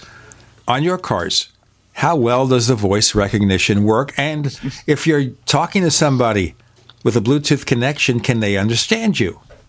So the voice recognition systems are weak beyond belief. And they will be especially bad if you are used to using Siri. Siri's not perfect by any stretch of the imagination, but Siri is, leagues better than what is in the cars. And so I have tried using the voice recognition systems to control stuff. It's just not worth the effort. I'm not driving enough that it is in any way more helpful than just pushing the button. That said, my feeling, and again, I haven't taken calls from someone in one of my cars, so I don't know what they sound like personally, but my impression is that people have no trouble hearing me. I have not gotten anyone saying, I can't hear you kind of stuff on a call. I think in both cases, this is a situation of the technology, and it improves radically. So, the voice recognition systems are way better than they used to be, but they're still pretty bad because they're not level of Siri or Google or Microsoft's Cortana. But something as simple as just providing better quality voice for a Bluetooth call is just a matter of having more speakers, better speakers, or microphones, having noise canceling stuff, having digital signal processors to take out any kind of background noise, and also keep in mind the Nissan Leaf, it doesn't have a gas engine, so it's silent. It's really, really quiet inside. Now, the other thing, of course, that I don't like about the voice recognition systems is the prompts and the syntax you have to follow. You can't really use native language. So, for example, on the Kia with the Uvo system, which I have experience with, I want to call, say, Adam Engst on his mobile phone. I would say, call Adam Engst on mobile. It has to be on mobile. If I say in mobile or something else or at mobile, it will think it's either the house or the office. It is so restrictive in the syntax. If you don't follow it precisely, it gets it wrong. Or sometimes it's a multi-step thing where you first have to say, call number, and it says, what number? And you repeat the number. You can't just say call number and say the number and have it figure it out. You have to go through a multi-step recognition process. And the thing is also another issue I have with cars and car interfaces is presets. Now, in the old days, you'd have the buttons with numbers on them. And you turn to the station, you have a button for the band, AM, FM, or satellite. And then you switch to the station, you tune to it, and you press and hold the button, and it stores the station. And that's the way it works now, but a lot of times it's on a digital interface with 3 or 4 levels of navigation to get there. And I think, why are we making it so complicated? We've added all these features to car infotainment systems. I just want to listen to this radio station. Yeah, and again, because we have two cars with different interfaces, how you do a preset is actually the same in both of them. You sort of, you fine tune to the station and then you press and hold the position. But in our Subaru, it's actually a scrolling list, and you have to press the touchscreen to scroll if you want to get past whatever the firsts are or whatever. In the Leaf, there's actually an AM screen and two FM screens, and you push a physical button to move between the three screens, and it's actually easier to use the button. That it's one of those situations where trying to scroll on an LCD screen is just not an easy thing to do while driving. It's a funny little touch location, and you don't get any feedback when you've touched it, et cetera, et cetera. So this is the kind of thing which I think Apple could really do some interesting stuff. And I said I do want to try a CarPlay interface at some point to see where they're thinking, but they're clearly getting a lot more experience in different types of interface. I mean, obviously, started with the Mac. And when they moved to iOS or the iPhone, a lot of stuff changed. But when they go to the Apple TV, which is another entirely different usage scenario, they change stuff again. And I'm really interested to see how, for instance, Siri works on the fourth generation Apple TV that's coming out in a month or so. Because that's, the indication that Apple is saying we need to be able to do different stuff in different places, and it still has to be a good interface. So, Apple doesn't have a lock on this. Other people could do good interfaces, but the car manufacturers simply haven't. None of these cars, with the exception of the Tesla, have anything close to what you'd expect to come from a company like Apple or, frankly, Google. That Google will probably come up with. They have the Android car or whatever, their version of all this is.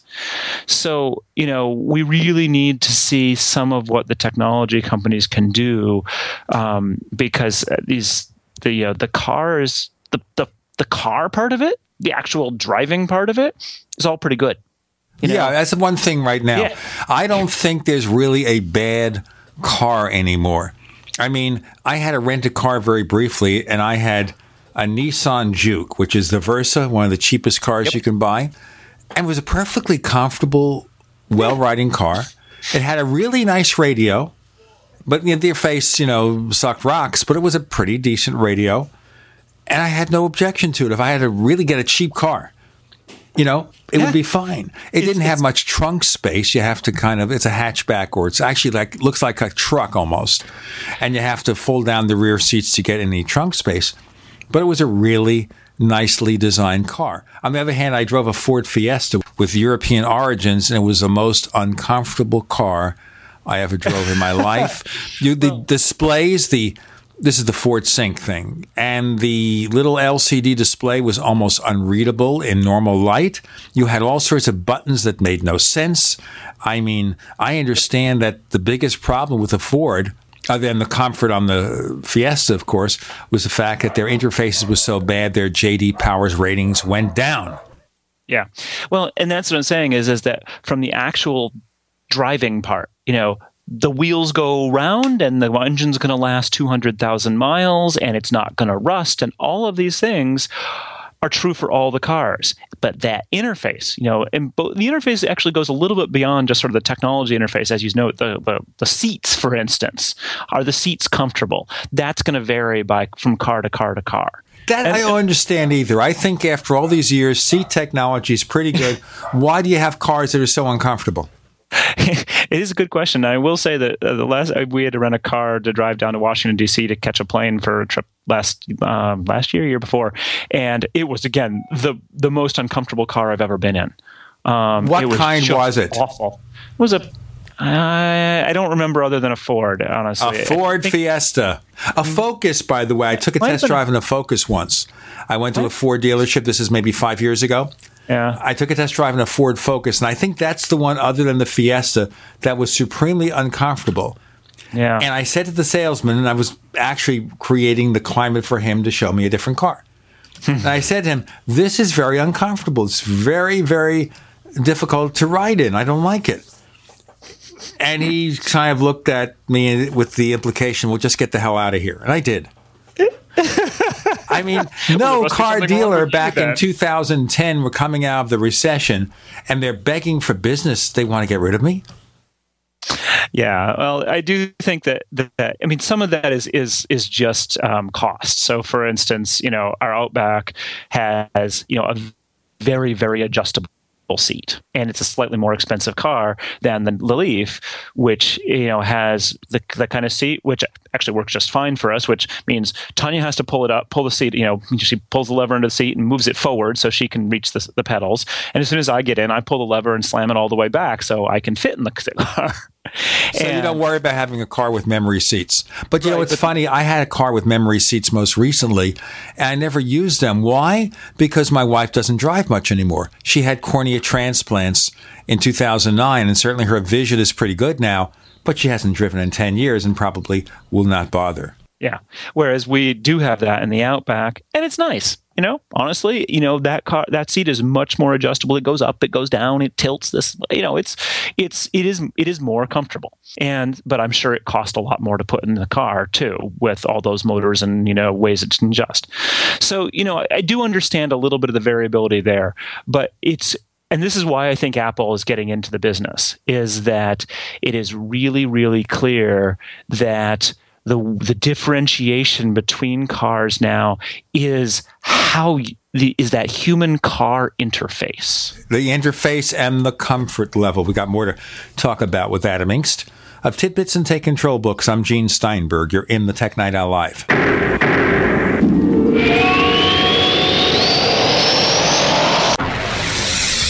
You are listening to GCN. Visit GCNlive.com today.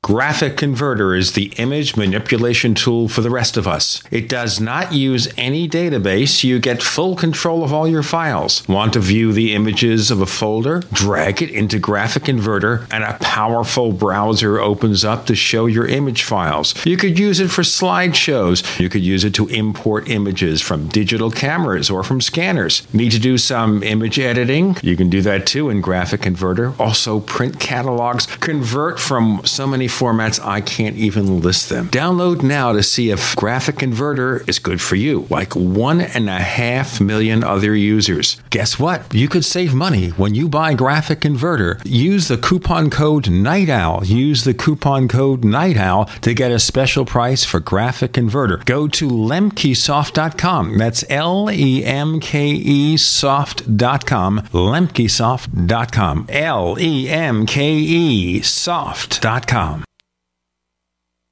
Hi there, this is Dr. Joel Wallach, the Dead Doctors Don't Lie guy, and we're looking in this time of terrible financial crash, terrible meltdown of the medical system, we're looking to pay people obscene amounts of money if you become a student of our business at Youngevity. We will help you actually take care of people better than the medical system has. Think about it. We spend more money in America for healthcare than all the other 218 nations the world put together, and they can't even solve weight loss problems. I mean, the medical system have a total mental brain fart, and if you do this, you will be able to save an enormous amount of people from being overweight, being obese. They don't even know what causes obesity. Believe me, we know what causes obesity. In the medical system, they think it's from eating too much. It's not from eating too much. It's actually a mineral deficiency. Do you solve a iron deficiency anemia with a bone marrow transplant? That's what they think. Do you solve a mineral deficiency that causes obesity with a gastric bypass? That's dumber than a stump. Contact us at gcnminerals.com. Learn how to lose weight, look good, and save yourselves a gob of money. Welcome back to the Tech Night Owl Live, where you never know what's going to happen next. And now, here's Gene Steinberg.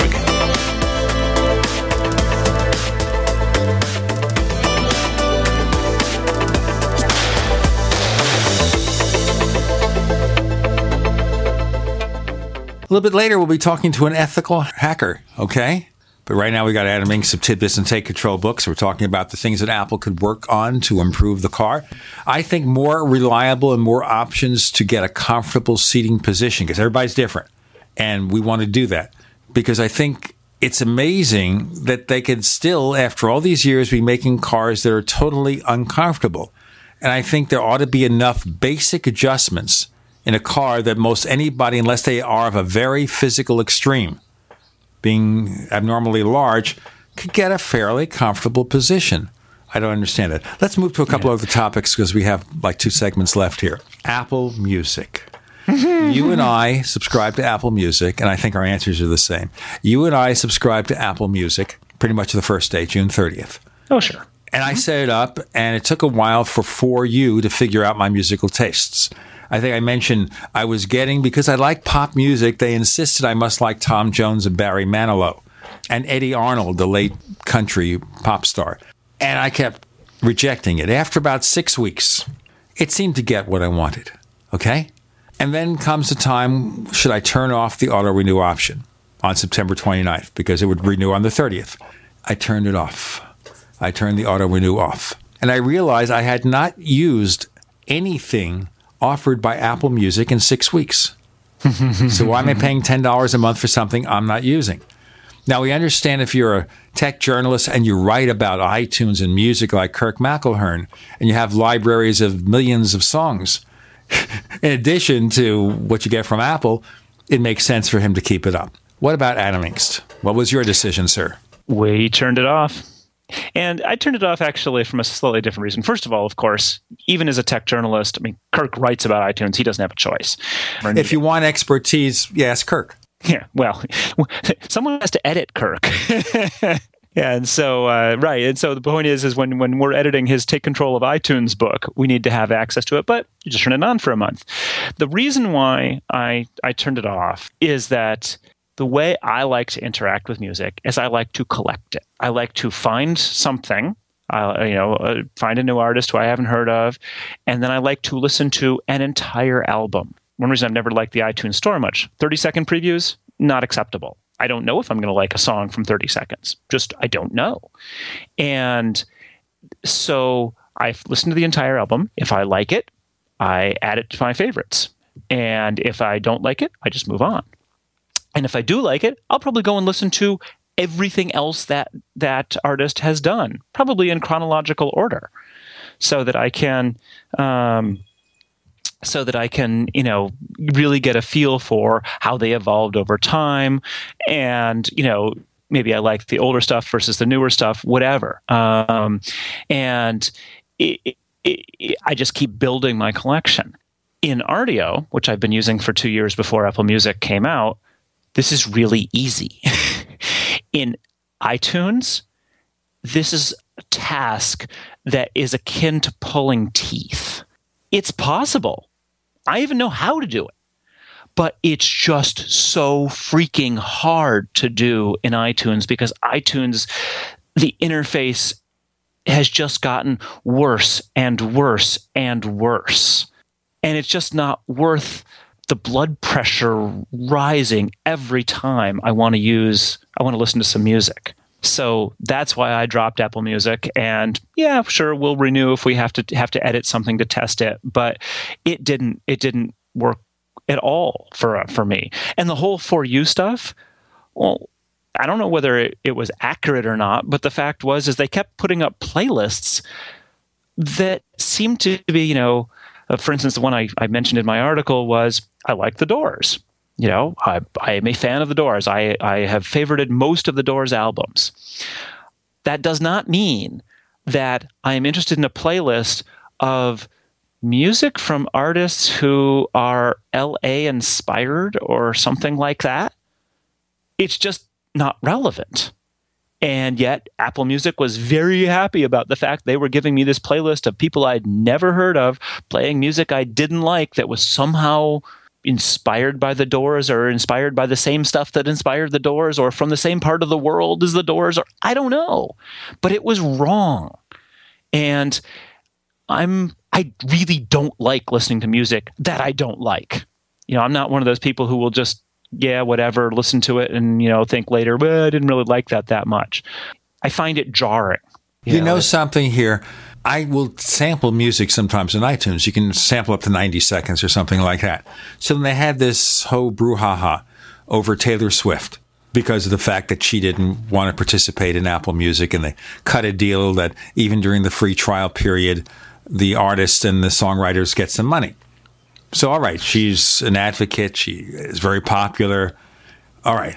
So I played the 1989 album, the first few seconds of each song, and it sounded to me like they've got her voice in this special kind of echo track, like a stylized thing.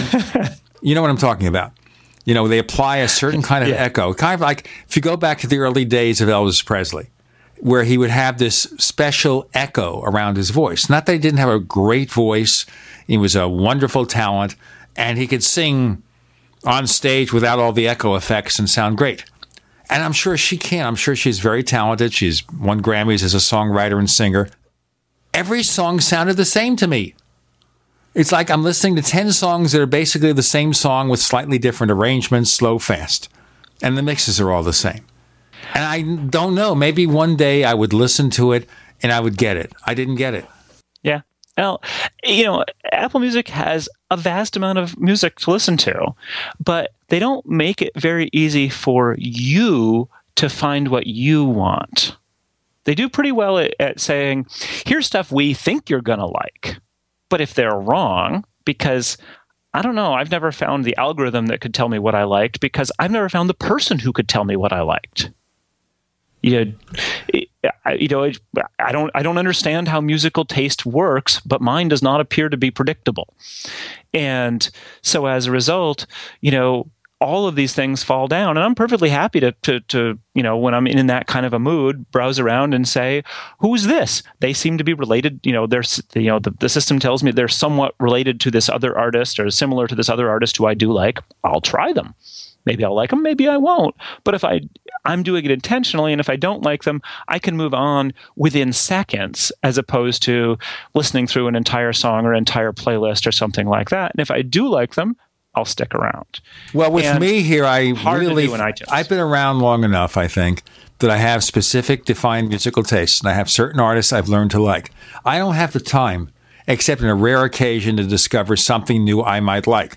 Like, I do hear sometimes a song I like. I like the theme from the James Bond movie Skyfall from Adele, partly because she recaptured the spirit of the early music from the early James Bond films. But I then listen to other stuff, and fine, she's talented, it just isn't my cup of tea. So it's one of those one-song things. But most of the time when I was using For You, when I did listen, I concentrated strictly on the artists that I know. I didn't worry about the artists that I didn't know, because I didn't have time to deal with that. There's just too much stuff. Yep. There's so many albums and so many songs that I like. I could spend day and night listening to them, and on a rare occasion, I will catch up on something else. And as I said, with me, it took For You about 6 weeks to kind of sort of get what I liked. I don't mean 100%, maybe 80%, but kind of sort of suggest things that to me made sense, even if I wouldn't listen to the track. I understood the logic behind it.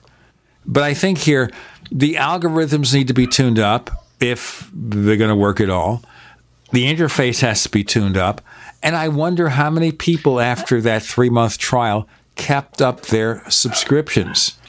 I got the impression in reading this interview with Eddie Q that they're looking at Apple Music on a long-range basis, which tells me that the initial uptake isn't so great, because he'd give you the numbers otherwise. Adam Inks is here for one more segment. I'm Gene Steinberg. You're in the Tech Night Owl Live.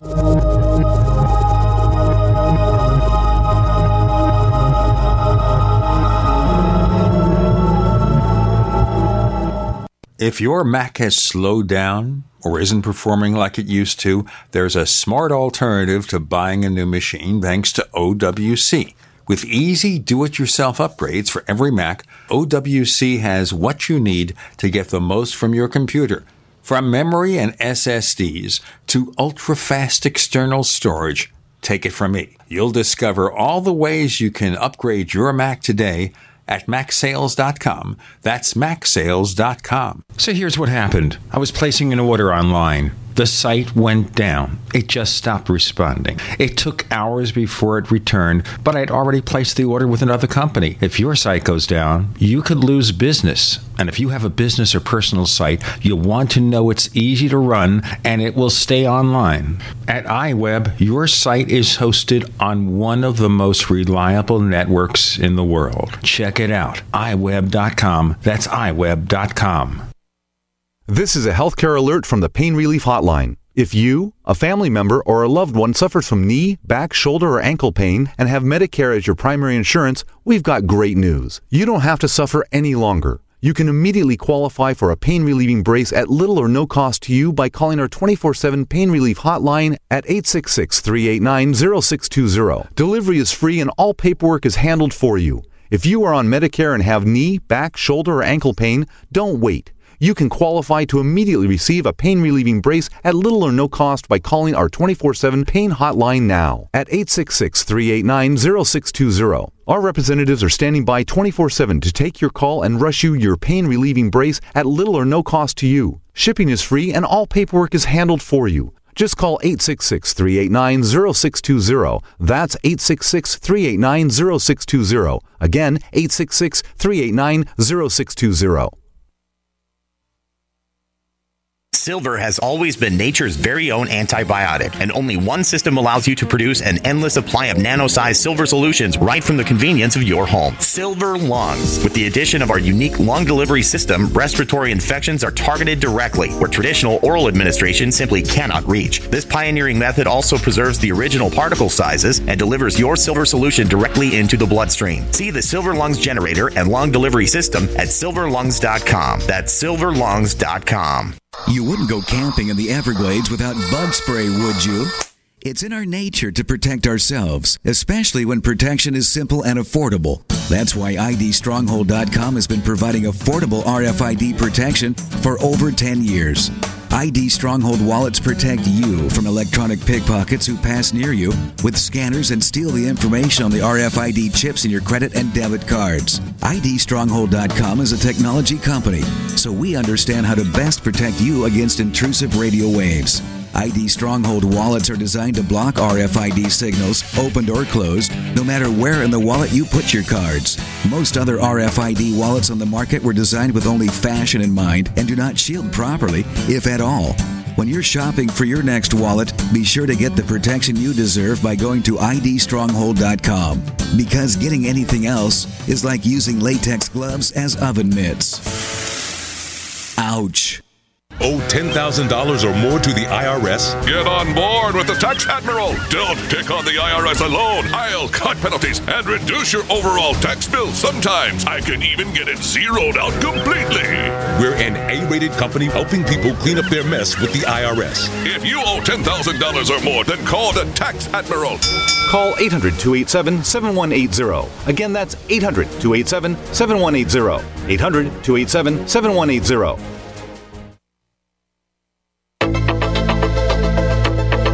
We'd like to hear from you. If you have a comment or question about the Tech Night Owl Live, please send it to news@technightowl.com. That's news@technightowl.com. If you'd like to discuss today's show with fellow night owls, visit our community forums at forum.technightowl.com. That's forum.technightowl.com. Adam Inks of Tidbits and Take Control Books. We're talking about Apple Music. Both of us agreed not to renew our subscriptions. So you were about to say? I was say I don't think the interface can be tuned up. I think the interface needs to be thrown away completely. Okay. That iTunes is utterly broken. And it is so complicated. Music used to be simple. You used to push a button on the radio, pop a cassette in a player, put a record on, put a CD in. It was easy. And then when digital music started, first with SoundJam and then with iTunes in the early days, it was easier to play music. The whole point was that it was easy. And as iTunes has acquired more and more capabilities, it's gotten more and more trickier to use, but playing the music through a couple revisions ago still was pretty easy. That basically you got this big spreadsheet looking list, and you could sort it, you could filter it, and you could press play, and that was about it. It was still easy. Now to find stuff and play it is actively hard. I think a lot of people just don't want to go to the effort. It's something that they don't need to be putting brain space into. When the article that I wrote in 2 Bits, basically I was saying that what I like about Rdio is that it's easy. It surfaces all this stuff. If I see an artist name, it's always hot linked. I can always click an artist name and I will always go to their page. In Apple Music, there's about 4 different ways to do it, and where they work and where they don't work is potentially logical, but it's certainly not easy to figure out. I mean, I had to write an entire article and spend literally hours poking at the interface in different views to be able to write what I was pretty sure is accurate information about how this stuff works. That shouldn't be necessary. It should be obvious at all times how you get to see the artist page. And so I think more than anything else that has happened with iTunes of late, Apple Music is a perfect example of something which is being actually damaged by being in iTunes as the whole. Do you think Apple should have made a separate app for it? Yes. It should have been completely separate. I mean, perfect example is you want to listen to music, so you launch iTunes. What do you see when iTunes launches? You see the last place you were, which might be the App Store. It might be your app updates. It might be movies. It might be, who freaking knows what it's going to be? It's going to be different every time because it's going to remember the last time you quit iTunes. So you think you want to play music, but you're going to have to navigate through whatever it was that iTunes was last doing to get to your music. And then let's just talk about the music. People don't quite realize this, but at the nav bar at the top of iTunes, there are 3 sets of controls. On the left-hand side is where you choose music, movies, apps, iPhone, whatever. In the middle is where you choose things like My Music, Playlist, For You, iTunes Store.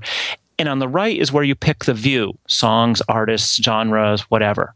That means the number of combinations for viewing music is nuts.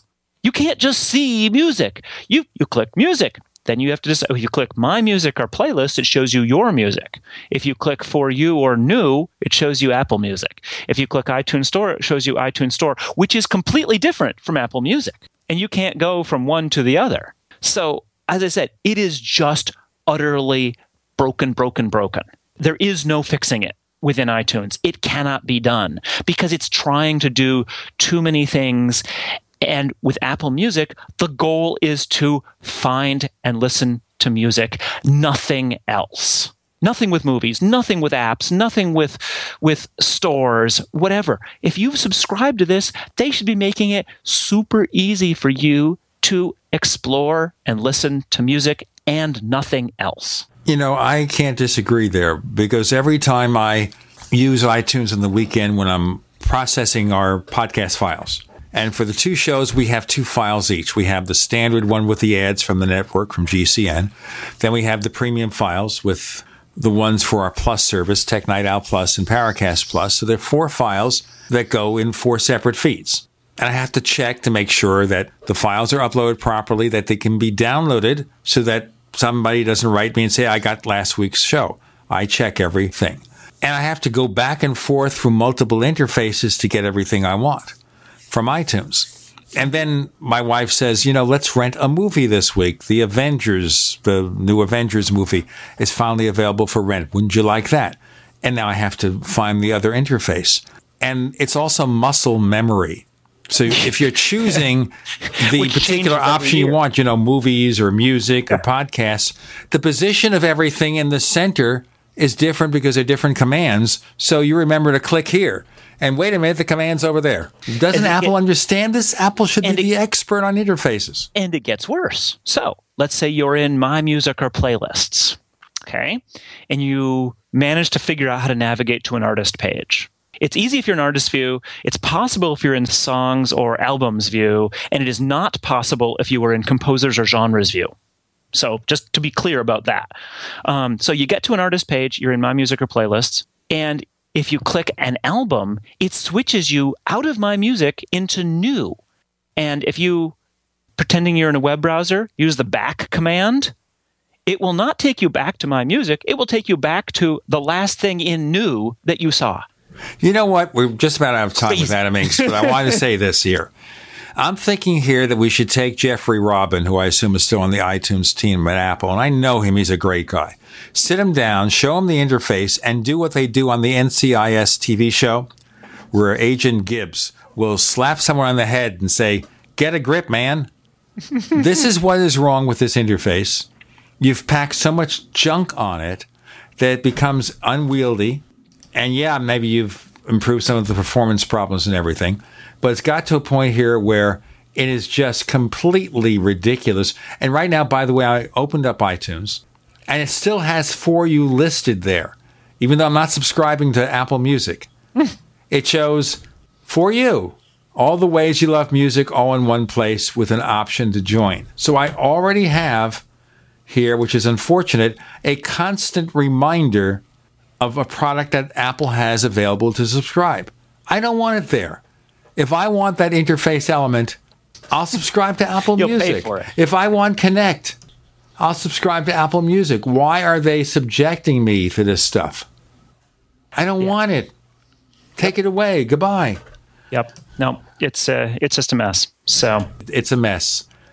Adam Inks, please tell our listeners where they can find more of what you do, and there are no messes present at all. No, none at all. Our ebooks, and with new ones about upgrading to El Capitan and learning what's new in El Capitan in our crash course, are at takecontrolbooks.com. And of course, my article about comparing Rdio to Apple Music and much more is at tidbits.com. Adam Inks, thank you for joining us on the Tech Night Owl Live. You're welcome, Gene. Talk to you soon.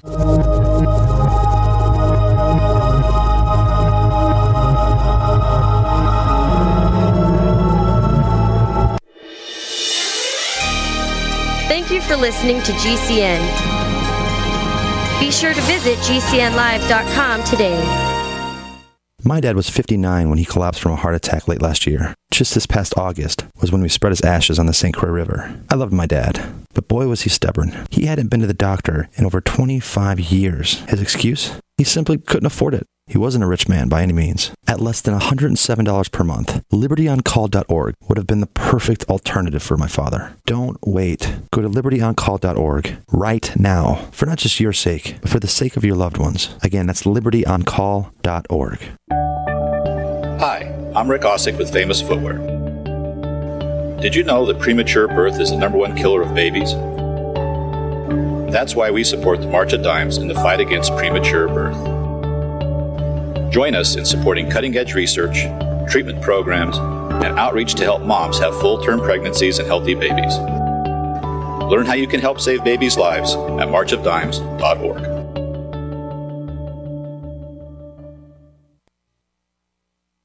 Don't complain about your cable bill going up and up and up. Do something about it. Grab a pencil and jot down this special number, 1-855-905-MyTV. The more cable TV rates go up, the better digital satellite TV looks. Say goodbye to the cable guy and get more of your favorite channels in 100% digital quality for less money. Call 1-855-905-MyTV. Sign up for packages starting as low as $19.99, and there's no equipment to buy. You get free HD TV upgrade, a free DVR upgrade, and free professional installation. You control what you watch when you watch it. Record your favorite shows, pause and rewind live TV, even skip the commercials. Watch local channels too. At just $19.99, what are you waiting for? Pull out your major credit or debit card. Call 1-855-905-MyTV. 1-855-905-MyTV. Say goodbye to the cable guy. Cut costs and get more. 1-855-905-MyTV. 1-855-905-MyTV.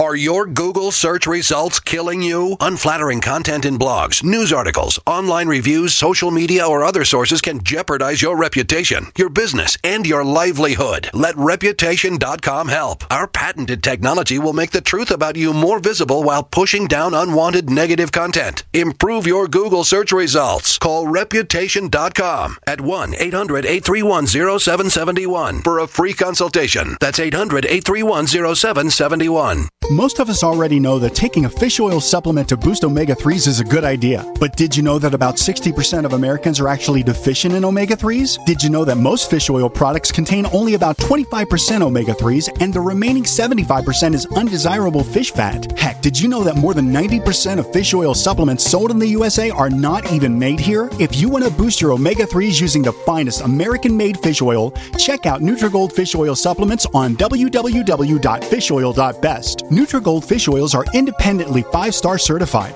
and guaranteed to be exceptionally pure. That means no more fish burps. Best of all, just one Nutrigold fish oil capsule contains more omega-3s than 4 standard fish oil capsules. Go to www.fishoil.best or call 888-920-1497 and use promo code BESTFISHOIL to get a free 1-month supply. That's www.fishoil.best or call 888-920-1497. Paid non-attorney spokesperson Adam Pulaski of the Pulaski Law Firm with principal office in Houston, Texas is the attorney responsible for the content of this ad. This ad is not legal advice, and the choice of a lawyer should not be based solely upon advertisement. Services may not be available in all states. Attention Xarelto users. If you or a loved one took Xarelto and suffered a serious bleeding event, you may be entitled to financial compensation. Xarelto is a popular prescription blood thinner used to prevent blood clots and protect patients from strokes. These serious bleeding events have led to numerous cases of hospitalization and even death. Phone lines are open 24/7. Call 800-261-0937. That's 800-261-0937.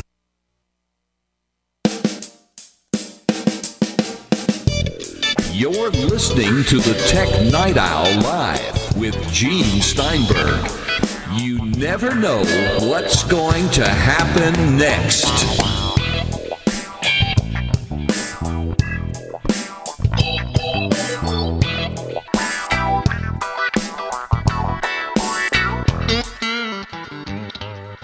Dr. Timothy Summers is what is called an ethical hacker. I don't know if that's a kind of an oxymoron kind of term, Dr. Summers, but can you tell me what an ethical hacker is? Sure, Gene. Well, first, thank you for having me. Sure thing.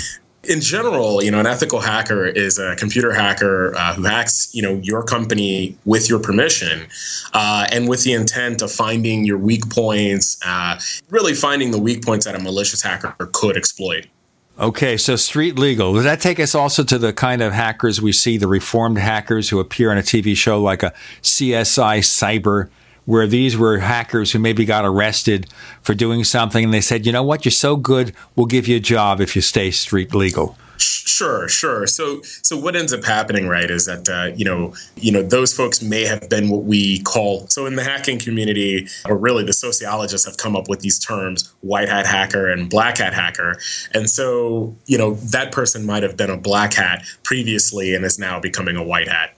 Or like the TV show Scorpion. Oh, there you go. Yeah. And that's based on a real guy, Walter O'Brien. Yeah. Actually, I've heard mention of this show multiple times, and people get really excited about it. Except the guy who plays Walter O'Brien, although he speaks with an American accent, is actually British.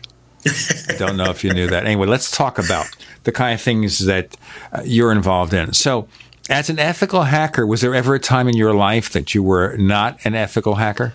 Well, actually, when I started, there really was no such term. I mean, really, you didn't call anyone an ethical hacker. It kind of, just sort of came about. And I'll tell you what I mean by that is that, when I first started, right, I started hacking when I was 11 years old. And there was definitely no such thing as an ethical hacker, and definitely not as a career. Most of the people in the ethical hacking field started out by, being interested in things interested in knowing how things worked. For example, like understanding viruses, understanding how to stop connections, internet connections, turn things off that were supposed to be on all the time. So it really kind of spawned out of this natural curiosity. So, as time has progressed, business and government-related organizations have decided to start taking their security more seriously and hire ethical hackers to really improve their posture. Now, these days, automobiles are highly computerized. There's several computers in there. Right. And a lot of complexities. And I'll give you an example of the cars I've had recently where you keep the key in your pocket, the key fob. You will go up to the car, and there's a little button that you push. You push that, it opens the door. Because it senses the proximity of your key. Now, the VW on the VW Passat, which I looked at the other day, there you kind of grab the handle and it opens up. But if you just touch a little indent on the door handle without really inserting your hand, it locks it. Right. Okay. Now, how easy is it for somebody to hack that? And the reason I ask that is in the old days, you'd see a movie, and in every case, they want to hack it, they want to get into a car and steal it. They find the ignition wires, and they pull the ignition wires under the steering wheel, and they attach a couple of wires, and the thing starts up.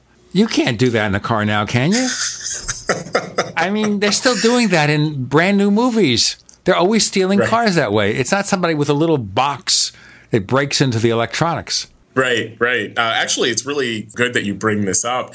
At this past year's DEF CON conference, which is a hacker conference in Las Vegas, there was a security researcher who built this little box that, if you were standing close enough to someone when they were using their key fob to unlock their car or, walking up to use the proximity features, this little box would basically grab the signal so that you could, open the person's car later on. So just to give you a sense of how easy that might be. And I believe that gentleman was selling that device for about $30. So if you wanted, you could go online and buy one of those right now.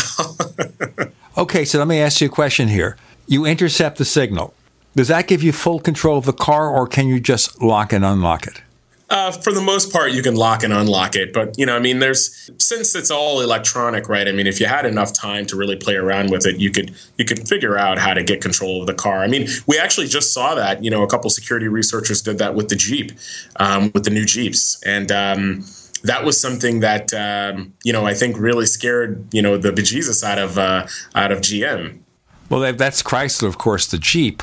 But right. But the key with the Jeep is they had to recall those things to update the software real quickly. Right. Right. So it was pretty frightening. Okay, so the key here is that in theory then, and all these cars have online connections for satellites and everything, is it possible to just go to any car and figure a way to break in? Because remember here, they don't just build one kind of a car. They'll build, a million of them. So if you can succeed in breaking into that car, you've got 1 million people that you could hack. Yeah.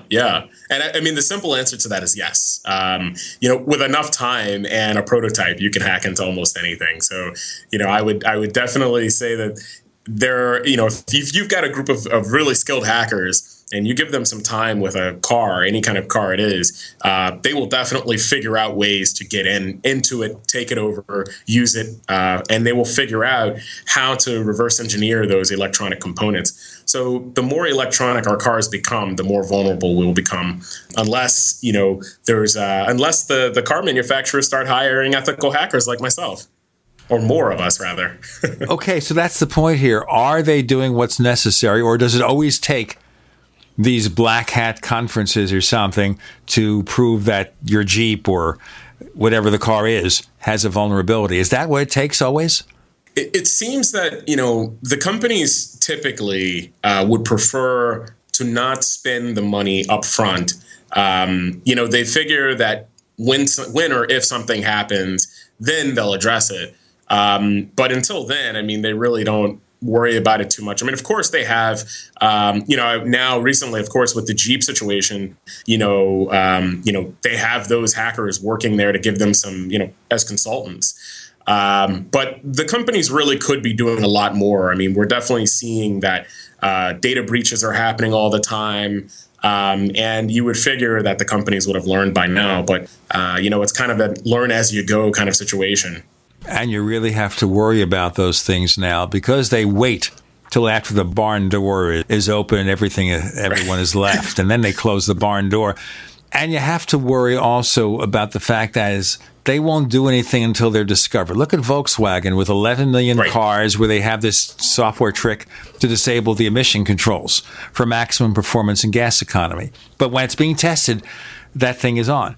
Now, that's not the only company that did that. You go back to the 1970s when you had the Clean Air Act, you'll find a lot of the manufacturers pull that stunt. They're always pulling stunts. You have to assume that they're not going to do something until you drag them kicking and screaming. So let's talk about other hacking attempts. So the big publicity, and we're going to have to break in a moment, but the big publicity recently is a site that caters to people who want to have dates outside of their marriages.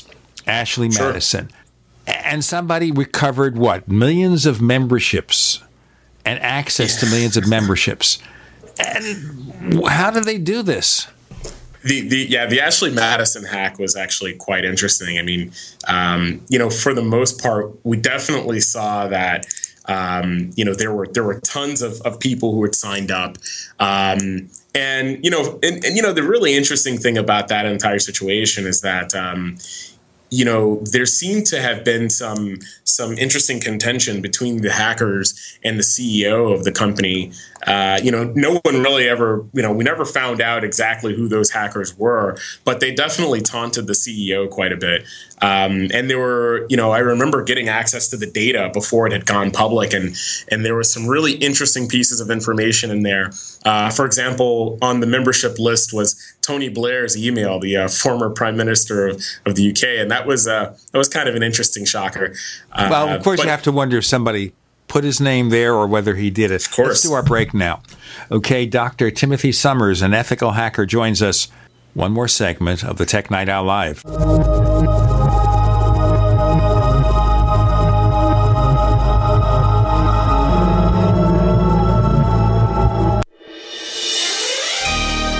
Thank you for listening to GCN. Be sure to visit GCNlive.com today.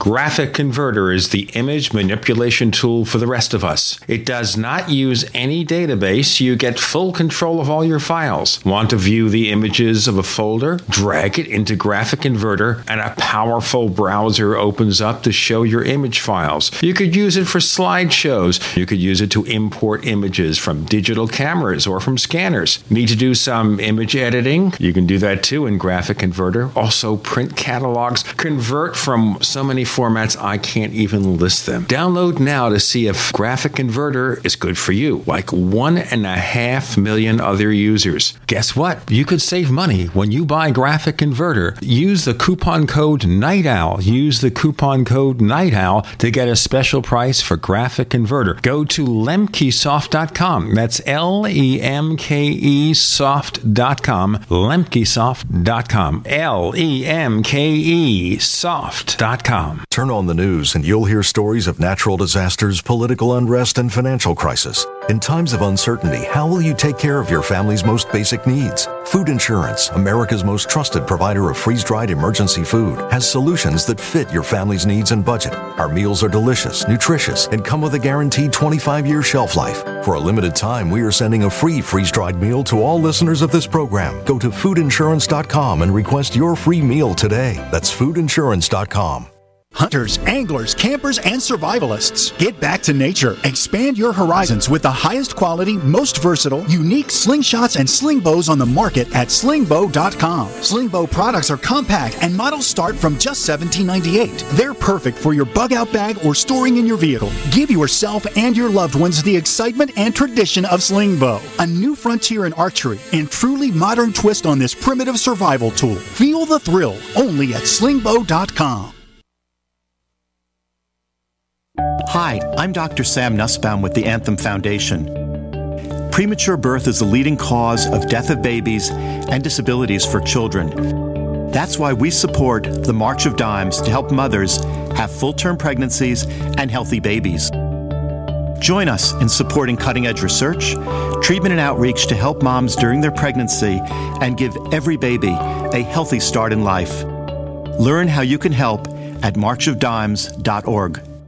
Are you still looking for that one iodine that you can really trust? A medical doctor-endorsed product that is backed by honest research and true integrative science, then search no further.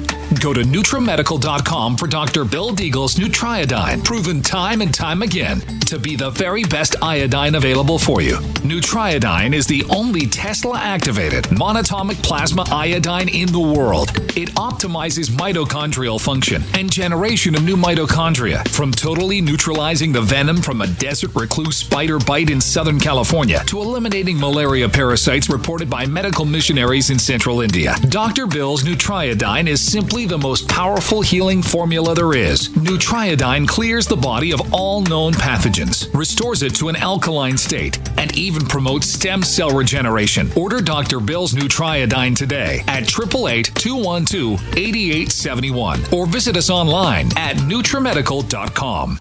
We use mobile devices right against our bodies every day, but growing scientific evidence has emerged showing serious health risks associated with exposure to EMF radiation emitted from these devices. The solution is Defender Shield, the most effective mobile radiation shielding ever developed. Defender Shield blocks virtually 100% of EMF radiation from cell phones, tablets, and laptops, and starts at just $64.99. Buy now at DefenderShield.com. For 10% off, use promo code GCN. DefenderShield.com, the worldwide leader in mobile radiation shielding.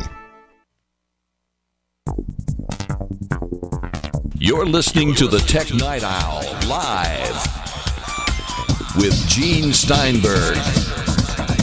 You never know what's going to happen next.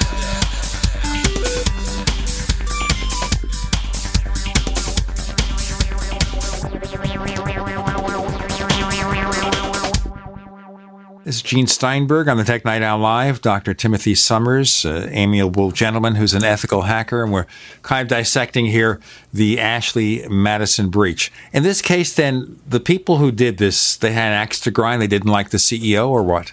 I definitely think that there's an element of that there. I think of course, there was obvious concern about the service itself, but the hacking group specifically said that they didn't like that Ashley Madison was charging customers for purging their data when they actually really were not purging customer data, but they were charging the customers, $30 a month or something like that to quote unquote clean their data. Whoa. Wow. Okay, I understand in a service like that, you subscribe and you order a service. We can argue about the morality of the service, but let's just look at the raw facts here. But I want to get off that service. Say I decided maybe I'm having a problem with my other half and I want to join a service like that. Whatever reason, we're not going to judge that. You have to pay to get off the list? Yeah. Basically, the company charged you an extra fee to purge your data, and it turned out they really were not doing that. They were just collecting the money. Oh boy, isn't that a fraud? Yeah. Technically, that is fraud. And so the hacking group, they were calling themselves Impact Team, I believe, and they were saying that we think that this is a shady service, and we think that the fact that Ashley Madison is charging people for something that they're not really doing is quite shady as well. Okay, so where does that stand now? All the people whose names were disclosed, whether it was Tony Blair or somebody using his email address. And was Hillary Clinton a member? That's a good question. I can neither confirm or deny that, but I will definitely say that it was unfortunate. We've seen a couple suicides as a result. That is sad that things like that happen. But the larger question is here, we had IRS data breaches. We had Target with the credit card information a couple of years back. Is anything safe? What do you do other than with a car, you buy an old car without electronics, and you figure if they're going to take the car, they'll just take the wires and clip them together. Or if you're going to use any product or service, you pay by cash, and maybe you keep your money in a mattress so they can't hack your bank. What do you do? Yeah, this is actually something that I recently talked about to some other folks, and of course, you mentioned some of the breaches that have happened. One of the biggest ones as of late, T-Mobile and Experian. You're talking over 15 million records. Now, this is your credit data. This is the information about your credit rating. This is names, addresses, social security numbers, dates of birth, identification numbers like driver's license and IDs, military IDs, passport numbers.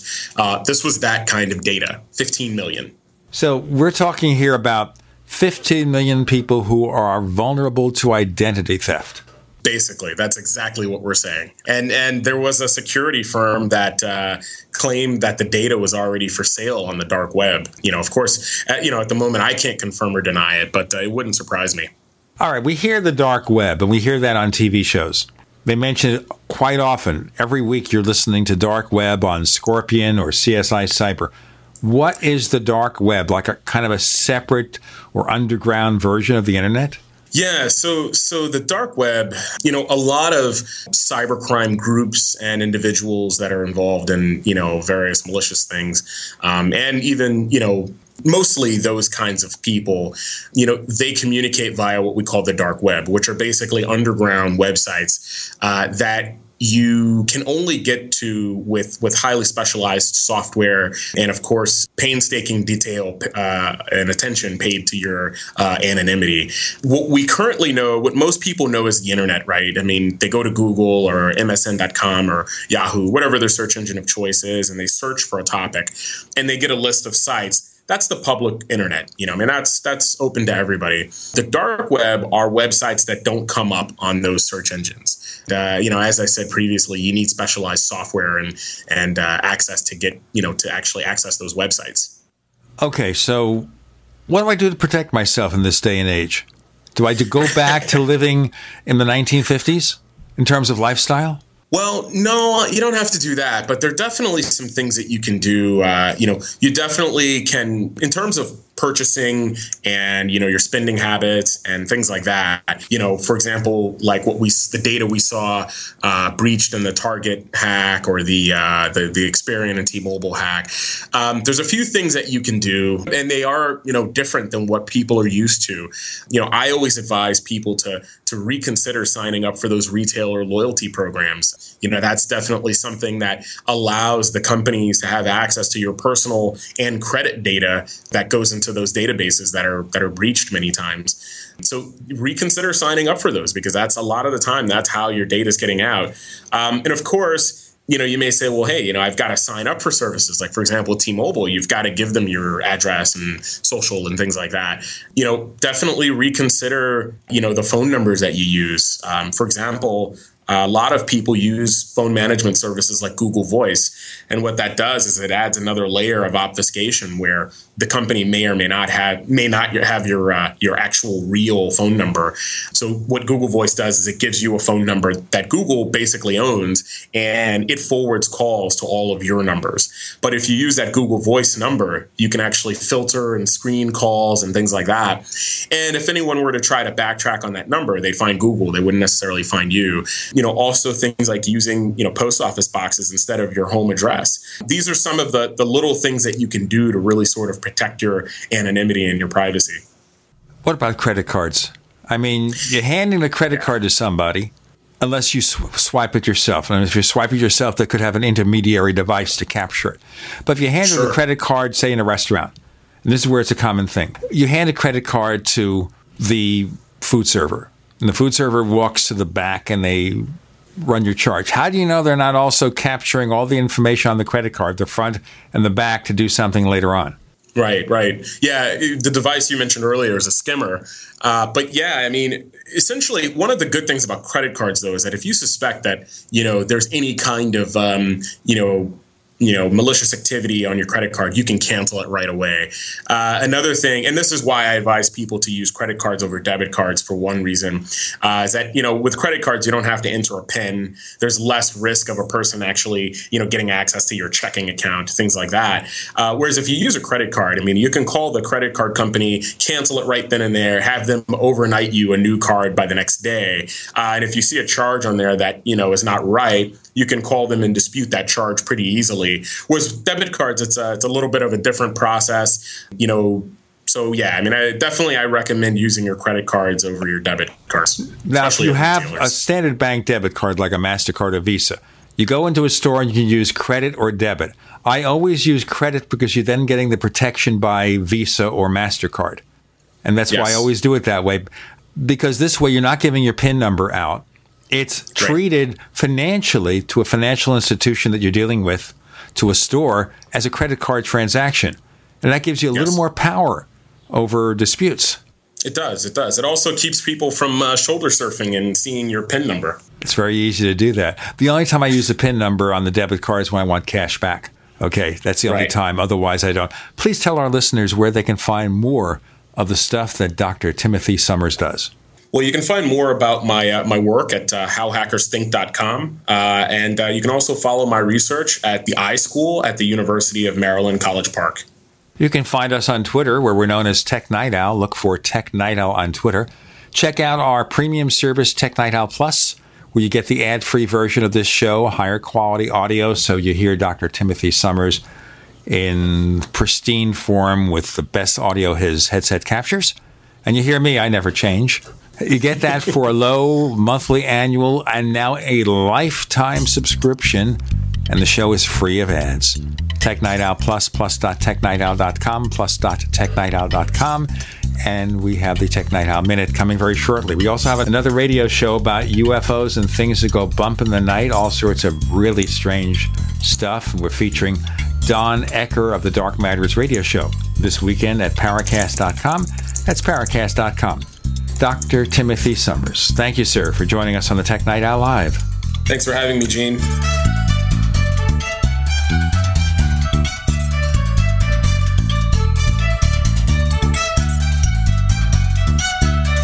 The Tech Night Owl Live is a copyrighted presentation of Making the Impossible Incorporated. We'll be back next week. Same bat time, same bat channel.